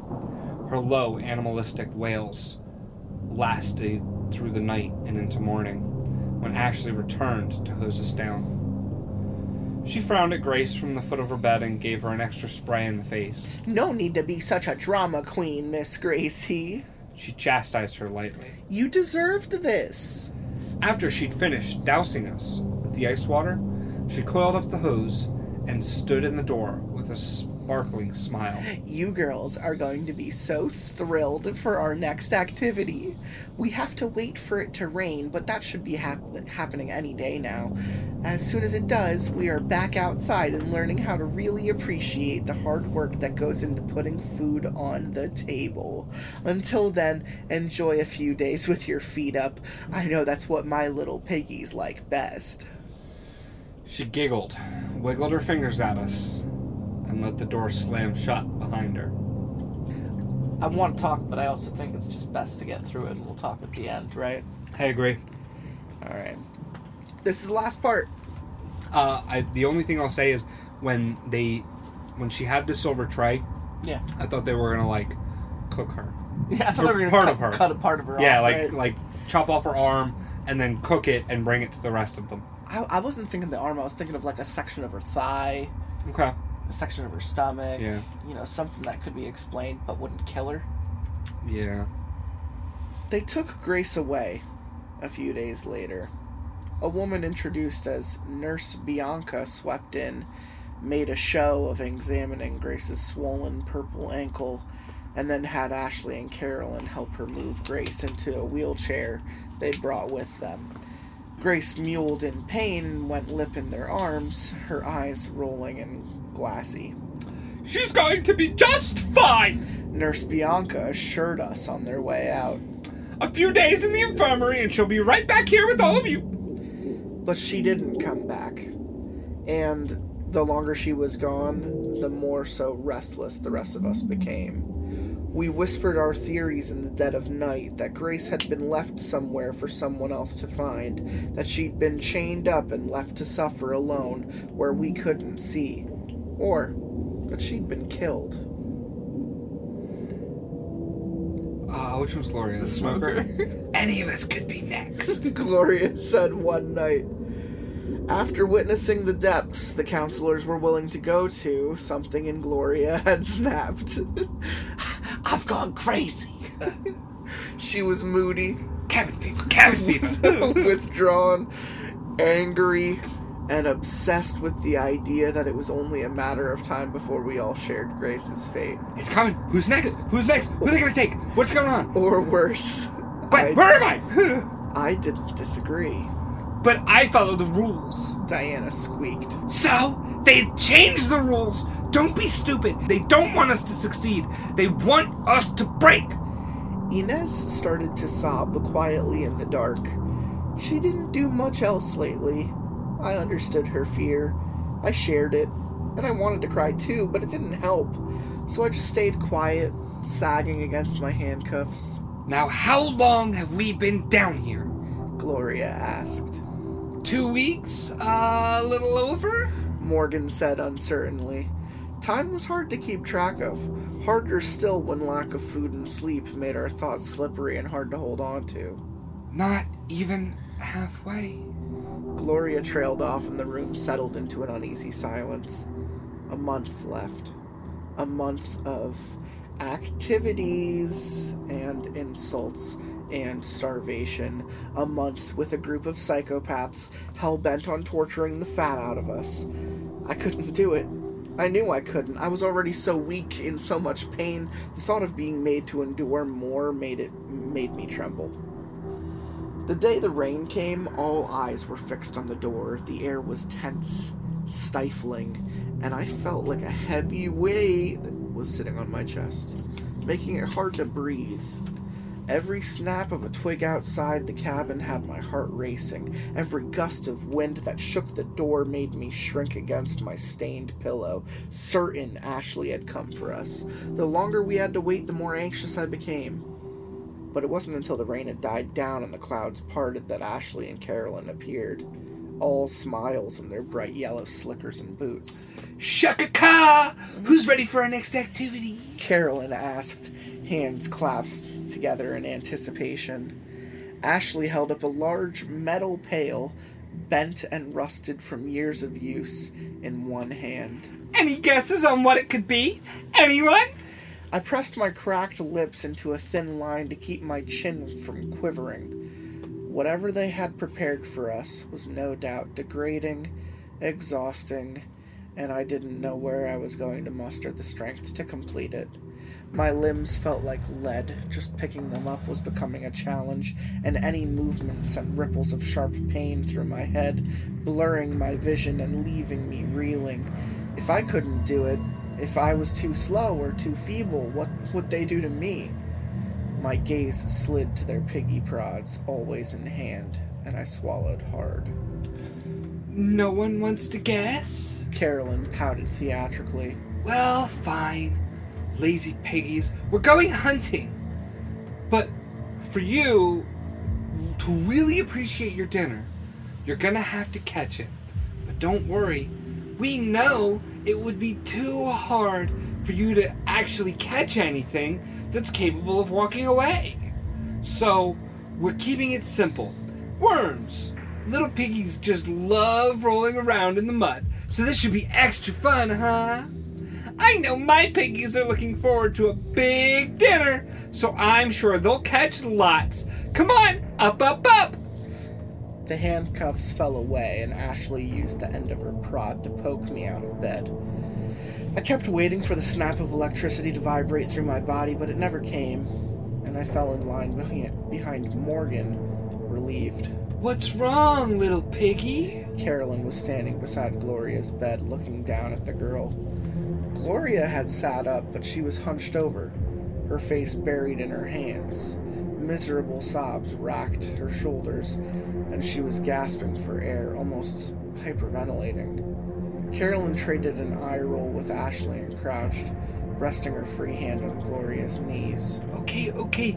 Shh. It's okay, dude. She said tenderly. You can cry all you want, but you know what? That won't make you any less fat. So get your ass up and get in line, okay? The bestial roar that followed had us falling back, away from the pair. As soon as the sound had left her lips, Gloria had thrown herself bodily against Carolyn, her hands tearing at the coordinator's face. Her nails, blackened by dirt and grime, raked down pale skin, and they both fell back against the wall. The piggy prod was dropped in her shock and rolled under the bed. There was a brief scuffle, and then they were on the floor, Gloria using her weight to keep Carolyn pinned beneath her.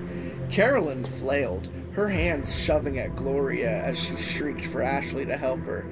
Ashley shook off her surprise and charged forward. Piggy prod raised, pointed at Gloria. I was rooted in my spot, my mouth dry and trembling. They were going to be mad. We were going to be punished. What was Gloria thinking? My mind was a web of terror, catching and encasing all else. I clutched the footboard behind me, shaking my head as if to deny I had any part of this. Inez lurched forward, her eyes wide, mouth open, bellowing, and she grabbed at Ashley from behind. Ashley brought her elbow back sharply once, twice, and then tried to bring the prod around, but Inez threw her hard against the end of the bed, doubling her over and yanked her head back by her hair. She pulled hard until Ashley was screeching, and her grip on the prod had loosened. She yanked the prod from Ashley's hand and threw it out of her reach. When Ashley craned her neck around, looking over her shoulder for help, I saw, for the first time, fear glittering in her eyes. Carolyn had managed to wiggle halfway out from under Gloria and headbutt her sharply across the nose. Gloria yelped, stunned, and Carolyn, clearly also dazed, Oh my god! My face! My fucking nose! Also dazed, flopped onto her stomach and started to scramble across the floor towards the bed her prod was under. She had her hand outstretched, reaching desperately, when Morgan's foot came slamming down on it. Again and again she stomped until Carolyn withdrew it and flung herself backwards, her hand cradled against her chest. Bitch better have my money! Gloria was on her again, one arm wrapped around her throat, her free hand punching wildly at Carolyn's head.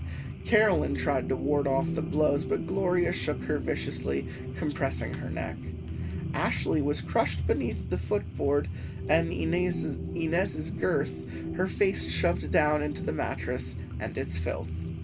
Every time she tried to push herself up, Inez delivered a harsh blow to her side. Carolyn saw Ashley's prod was close to her, and, with a strangled yell, managed to sink her teeth into Gloria's arm. Reflexively, Gloria pulled back just slightly enough for Carolyn to drive her shoulder into her chest, and then Carolyn was diving forward. Crack! Carolyn reared back, her expression belligerent, disbelieving, and pained. Blood had started to fall in a small trickle down the side of her face from the gash left by the piggy prod. Morgan stood over her, her eyes bright and feverish with fury, and swung Ashley's prod again. Carolyn crumpled to the floor. Diana and I had huddled together, watching with horror, our mouths hanging open. It didn't seem real. It couldn't be real. Gloria hauled herself to her feet, her breathing ragged, and she swayed unsteadily. What did you do? Diana whispered, her gaze fixed on Carolyn's unmoving body. I'm getting out. Gloria said. Come on, help me get her to the bed. Is she dead? I dared to ask. No, unfortunately, I could still see her breathing. Gloria waved impatiently at us. Morgan, Natalie, come on! I tore myself away from Diana's side and mechanically, barely aware of what I was doing, I grabbed one of Carolyn's arms and we dragged her over to Gloria's bed. The handcuffs clicking into place around her wrists was one of the most satisfying sounds I'd ever heard. What do we do with Ashley? Inez asked anxiously. Now that the excitement had died down and the initial rush had worn off, she was starting to struggle with keeping Ashley held down. Ashley's cheeks were wet with tears when we wrenched her up. She was babbling, blubbering mess, trying to justify her actions, telling us everything she'd done was for our own good. Gloria put a stop to that by yanking off Ashley's socks and shoving it in her mouth. Diana kept apologizing to her while the rest of us cuffed her wrists around the headboard. I followed the rules. I was good. I'm so sorry. They made me. Shut the hell up already, okay? Gloria snapped. They're gonna find us, the rest of them. They're gonna find us and punish us. Gloria reared back and delivered a resounding slap to Diana's face. Shut up! Or we're leaving you here. Do it! Then they'll know it wasn't. I was good. It wasn't my idea. Diana, unfazed, leapt eagerly back into bed and looked at the rest of us expectantly, her arms held towards the handcuffs. What now? Morgan asked after we'd locked Diana back in, her face drawn and pale. She looked out the window across campgrounds that seemed impossibly large, and then back to Gloria. We go, she said, but it wasn't clear. She hadn't yet thought this far ahead. She sagged against the door frame, rubbing her temples and wrinkling her brow, trying to collect her thoughts. We need a phone, I offered, trying to make up for how little help I'd been. We need to call the cops. The office would have a phone, Inez said.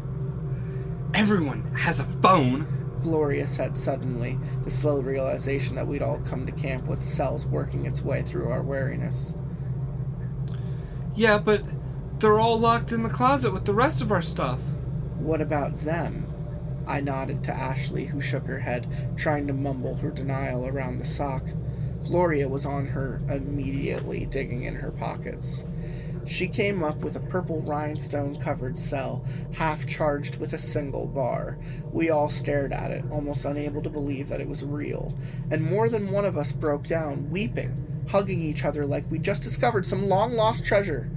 And then Gloria dialed 911. 44 girls were found in the camp after the police had finished going through the cabins. Carolyn had to be wheeled out of ours on a stretcher, and the small part of me that had gone numb thrilled at the sight of the handcuffs linking her to its railing.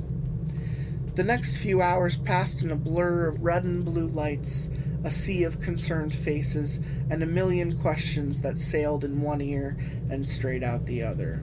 We were allowed to return one by one into our bunks to collect our things after they got the closets opened. I grabbed my bag, paused only long enough to stuff one additional souvenir from beneath Gloria's bed under my clothes, and went back out to wait for my parents. I thought you'd be thinner, Mom said, as she and Dad, who wasted no time in enveloping me in a crushing hug, walked up later that evening. I gaped at her, wondering if she was seeing the same scene I was.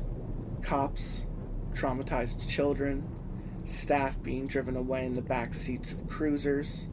I was filthy, haggard, barely able to stand on my own, and her only concern was my weight. Dad wrapped an arm protectively around my shoulders and scowled at her, but predictably didn't reproach her. I let him guide me back to the car, Mom's disappointment burning my ears, and I watched the camp fade into the distance as we drove home. Huh. Did you know they operated out of different locations every few years? Said it was so they could bring the program to different regions and make it more accessible.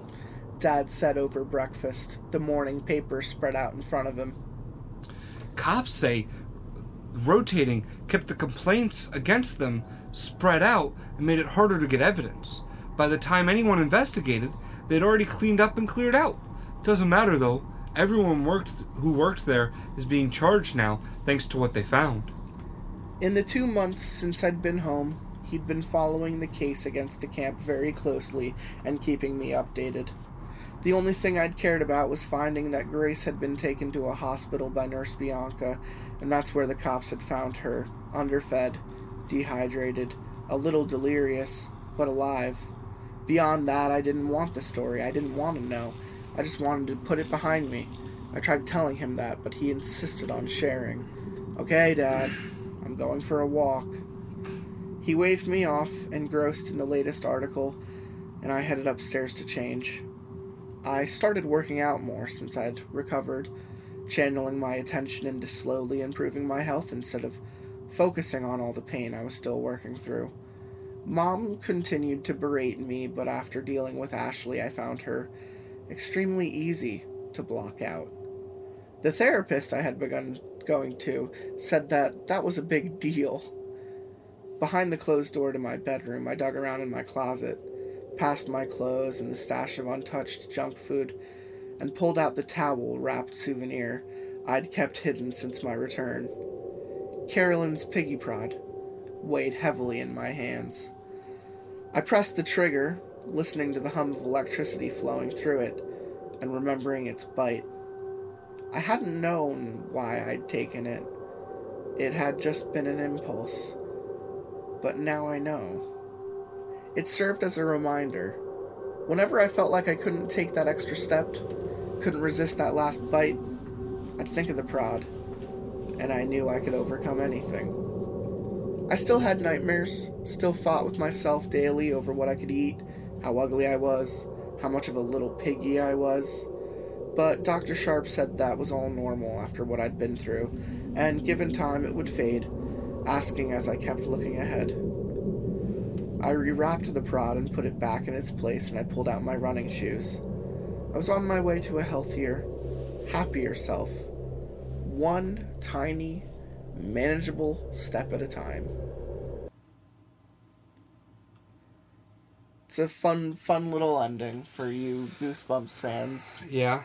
That's what I'm going to compare it to. I'm going to compare it to a really literal episode of Goosebumps. Just like, hey, this weird fucked up thing happened, and then it was over. Uh-huh. I mean, it did the color by numbers, but I'm totally okay with it. yeah. It my chest feels heavy right now. Like, maybe that's just my cholesterol, but do you feel a little judged? Are you judging Yeah. Are you judging yourself? dude, I usually go and get fucking Burger King after we do these hangouts. Oh, nice. And there's no fucking way I could do that right now. BK Lounge. Yeah, like, I wouldn't be able to put that food in my body. Oh man, don't be like that. I'll be fine by tomorrow. Yeah, you'll wake up tomorrow, have some slab bacon to start your day, and you'll be like, oh, I'm fucked. Yeah. See, I don't read anything like that and feel bad about myself. I think, like, honestly, what makes me feel bad is, like, looking at Chris Pratt on Parks and Rec and then watching Guardians of the Galaxy, knowing that, like, It was like if 6 that months, dude yeah. if that dude can do that, then I could, if I could just put in a little bit of fucking effort.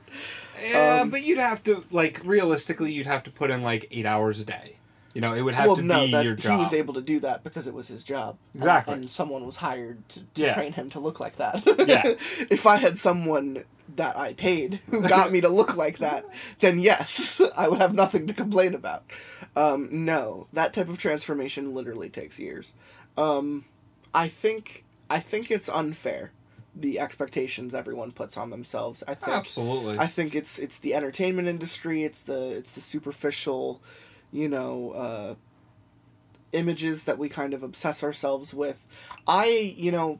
Aside from a small heart problem that may be linked to my family, like genetics, I like really don't have too many problems with my body, the way it functions, due to how heavy I am. I think, like, ultimately what I eat leads to high blood pressure, and the effects of me gaining like a ton of weight, specifically in my late 20s, has had an effect on my feet and my ankles and my calves and my knees, like my legs more specifically. But I think, like, at literally any time, like anyone can just turn around and kind of introduce a little bit more activity into their lives. And it really just comes down to the motivation for doing so. I think, like, people like you and me and Frowns and Punxsutawney Trail, even though, like, we're going on this trip together, we all have very similar body types, and I'm not worried about us, like, at all. Like, Yeah. I've done this trip before, and it's crazy, you know, like, you'll walk 12 miles in a day and be like, I have never walked 12 miles in a day in my life before.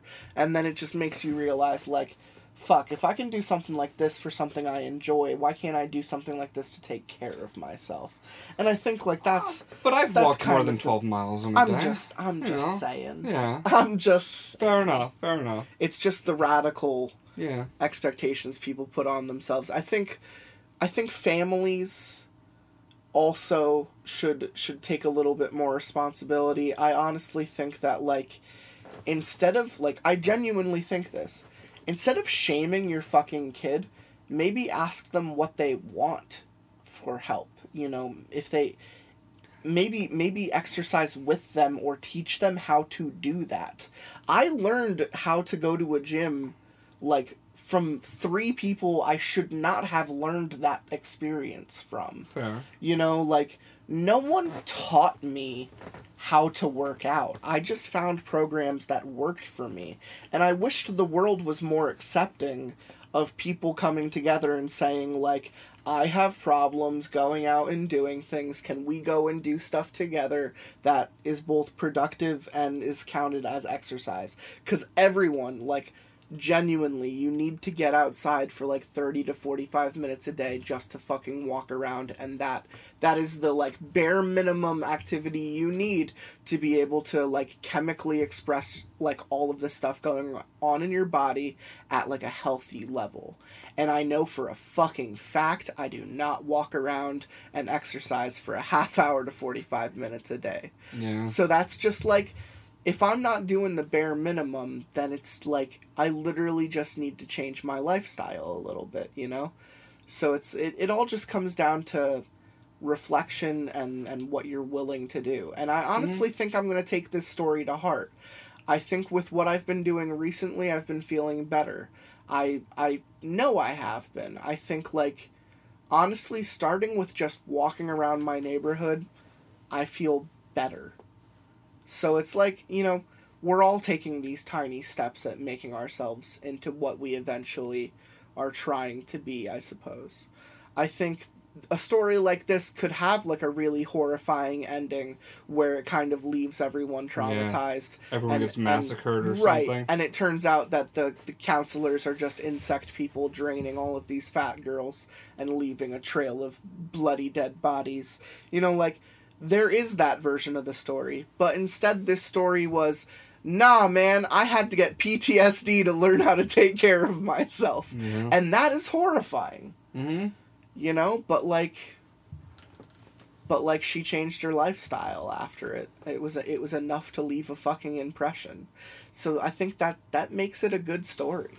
I mean, it really doesn't take that much to leave an impression. No, like, it really doesn't. It doesn't take your ankles having been broken misery style to learn that. When my dad was in Catholic school, if he wrote with his left hand, they would slap him with a ruler. And he learned how to write with his right hand. Interesting. That's all it took was a slap. And he remembers that, you know, forever. Yeah, that's not the type of thing that goes away. Because you know, he told you this story. That's interesting. What's wrong with the left hand? Is that Satan's hand? It's just abnormal. I don't know. Okay. Yeah. I thought, like, left hand, you know.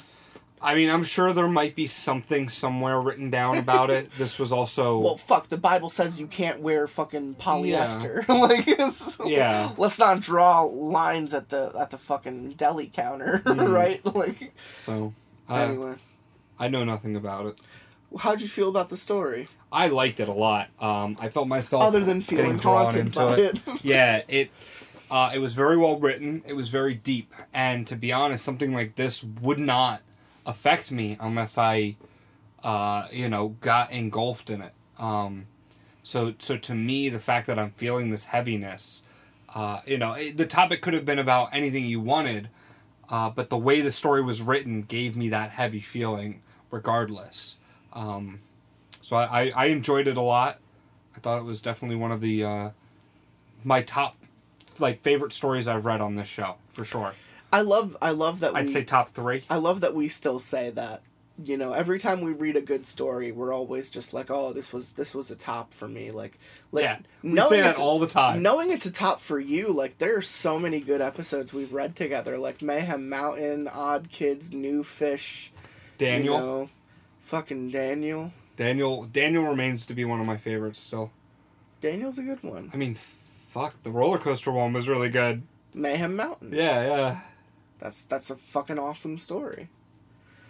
You know, when we reach new boundaries and new different areas of horror, it always brings a little light to my heart on this show, because that's what we're doing. You know, like, just a couple episodes ago, I read a series with Tenron that, like, wasn't serious at all, but he turns to me at the end of it and he goes, "This is one of my favorite things we've ever read on the show before," and I'm like, "For real?" Like, yeah. And he's like, "I just really jived with this material, man. This material was just, like, exactly what I was looking for."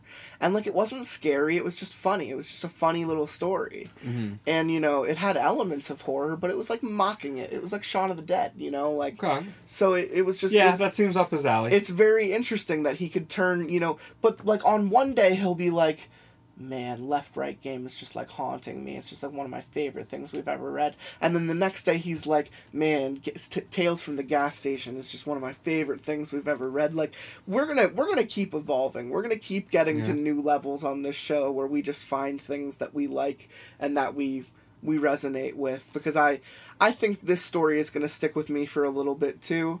I think it's going to be a little bit developmental on how I take care of myself from this point forward. You know, we're already at a point where we're all looking at ourselves saying, like, I could do better. I could be better. Yeah. And this is one of those times in our country, or even, like, no matter where you are, where, you know, getting outside and walking around, keeping to yourself, really not a big deal. Anyone can do it. Yeah. And you know what else I'm going to say? Anyone can sit at home for several days at a time, smoke a ton of weed, and eat an entire thing of Papa John's by themselves. 'Cause I've done that. I've definitely done that with Domino's. Yeah, man. I haven't... Replace pronoun with any other delivery, and you're good. I've been getting the shakaroni from... Well, let's just talk about the shakaroni. The shakaroni from Papa John's, and that's just too much pizza to finish in one setting. It's so good, though. It's because it's a shack-sized exactly. pizza it's serving. A fucking shack-sized pizza. Are you an 8-foot-tall black man? No. Since last I checked, you are not. I am not. You are not ready for the shakaroni. Mm. I'm not ready for the shakaroni. I recently... one of my favorite things to purchase that I do pretty much weekly are the pineapple whip freezes from Taco Bell. Yeah. Those things are fucking delicious. And honestly, we're probably gonna have a few on the adventure. Well, we're gonna be having real ones. Yeah, we're gonna be having real Dole Whips where we're going, kiddo. I can't wait to get down there and just talk about how much shit we're eating. Yeah. Specifically after a story like this. Oh, yeah. I'm going to turn to you and I'm going to be like, "Where am I? Remember when we read that story about feeling like shit and looking like we're fat? Let's talk about all the snacks we ate today." You know what I'm going to say when you ask me that? Yeah. Nope, don't remember. Denial. I am going to block that out of my head. Like when you're pulled over by a cop in the middle of the night. "No, sir, I don't remember doing any of that." Perfect. That's how we like to end these stories here. Forget everything, come back and listen again like it's fresh, and keep those views building and rising. This was episode 177. Where am I? With Where Am I? And I, of course, am your host, Captain Death, and I think I'll take this one out of the narrator's book from this story here. You know, above all else, you know, thanks for listening. Kill yourselves. I wait till the day's end when the moon is high and it'll rise with the tide with the lust for life out. A massive army, a heart and a horde, and then we'll look across the land until we stand at the shore. I'll wait till day's end when the moon is high and it'll rise with the tide with the lust for life out. A massive army, a heart and a across the land until we stand at the shore.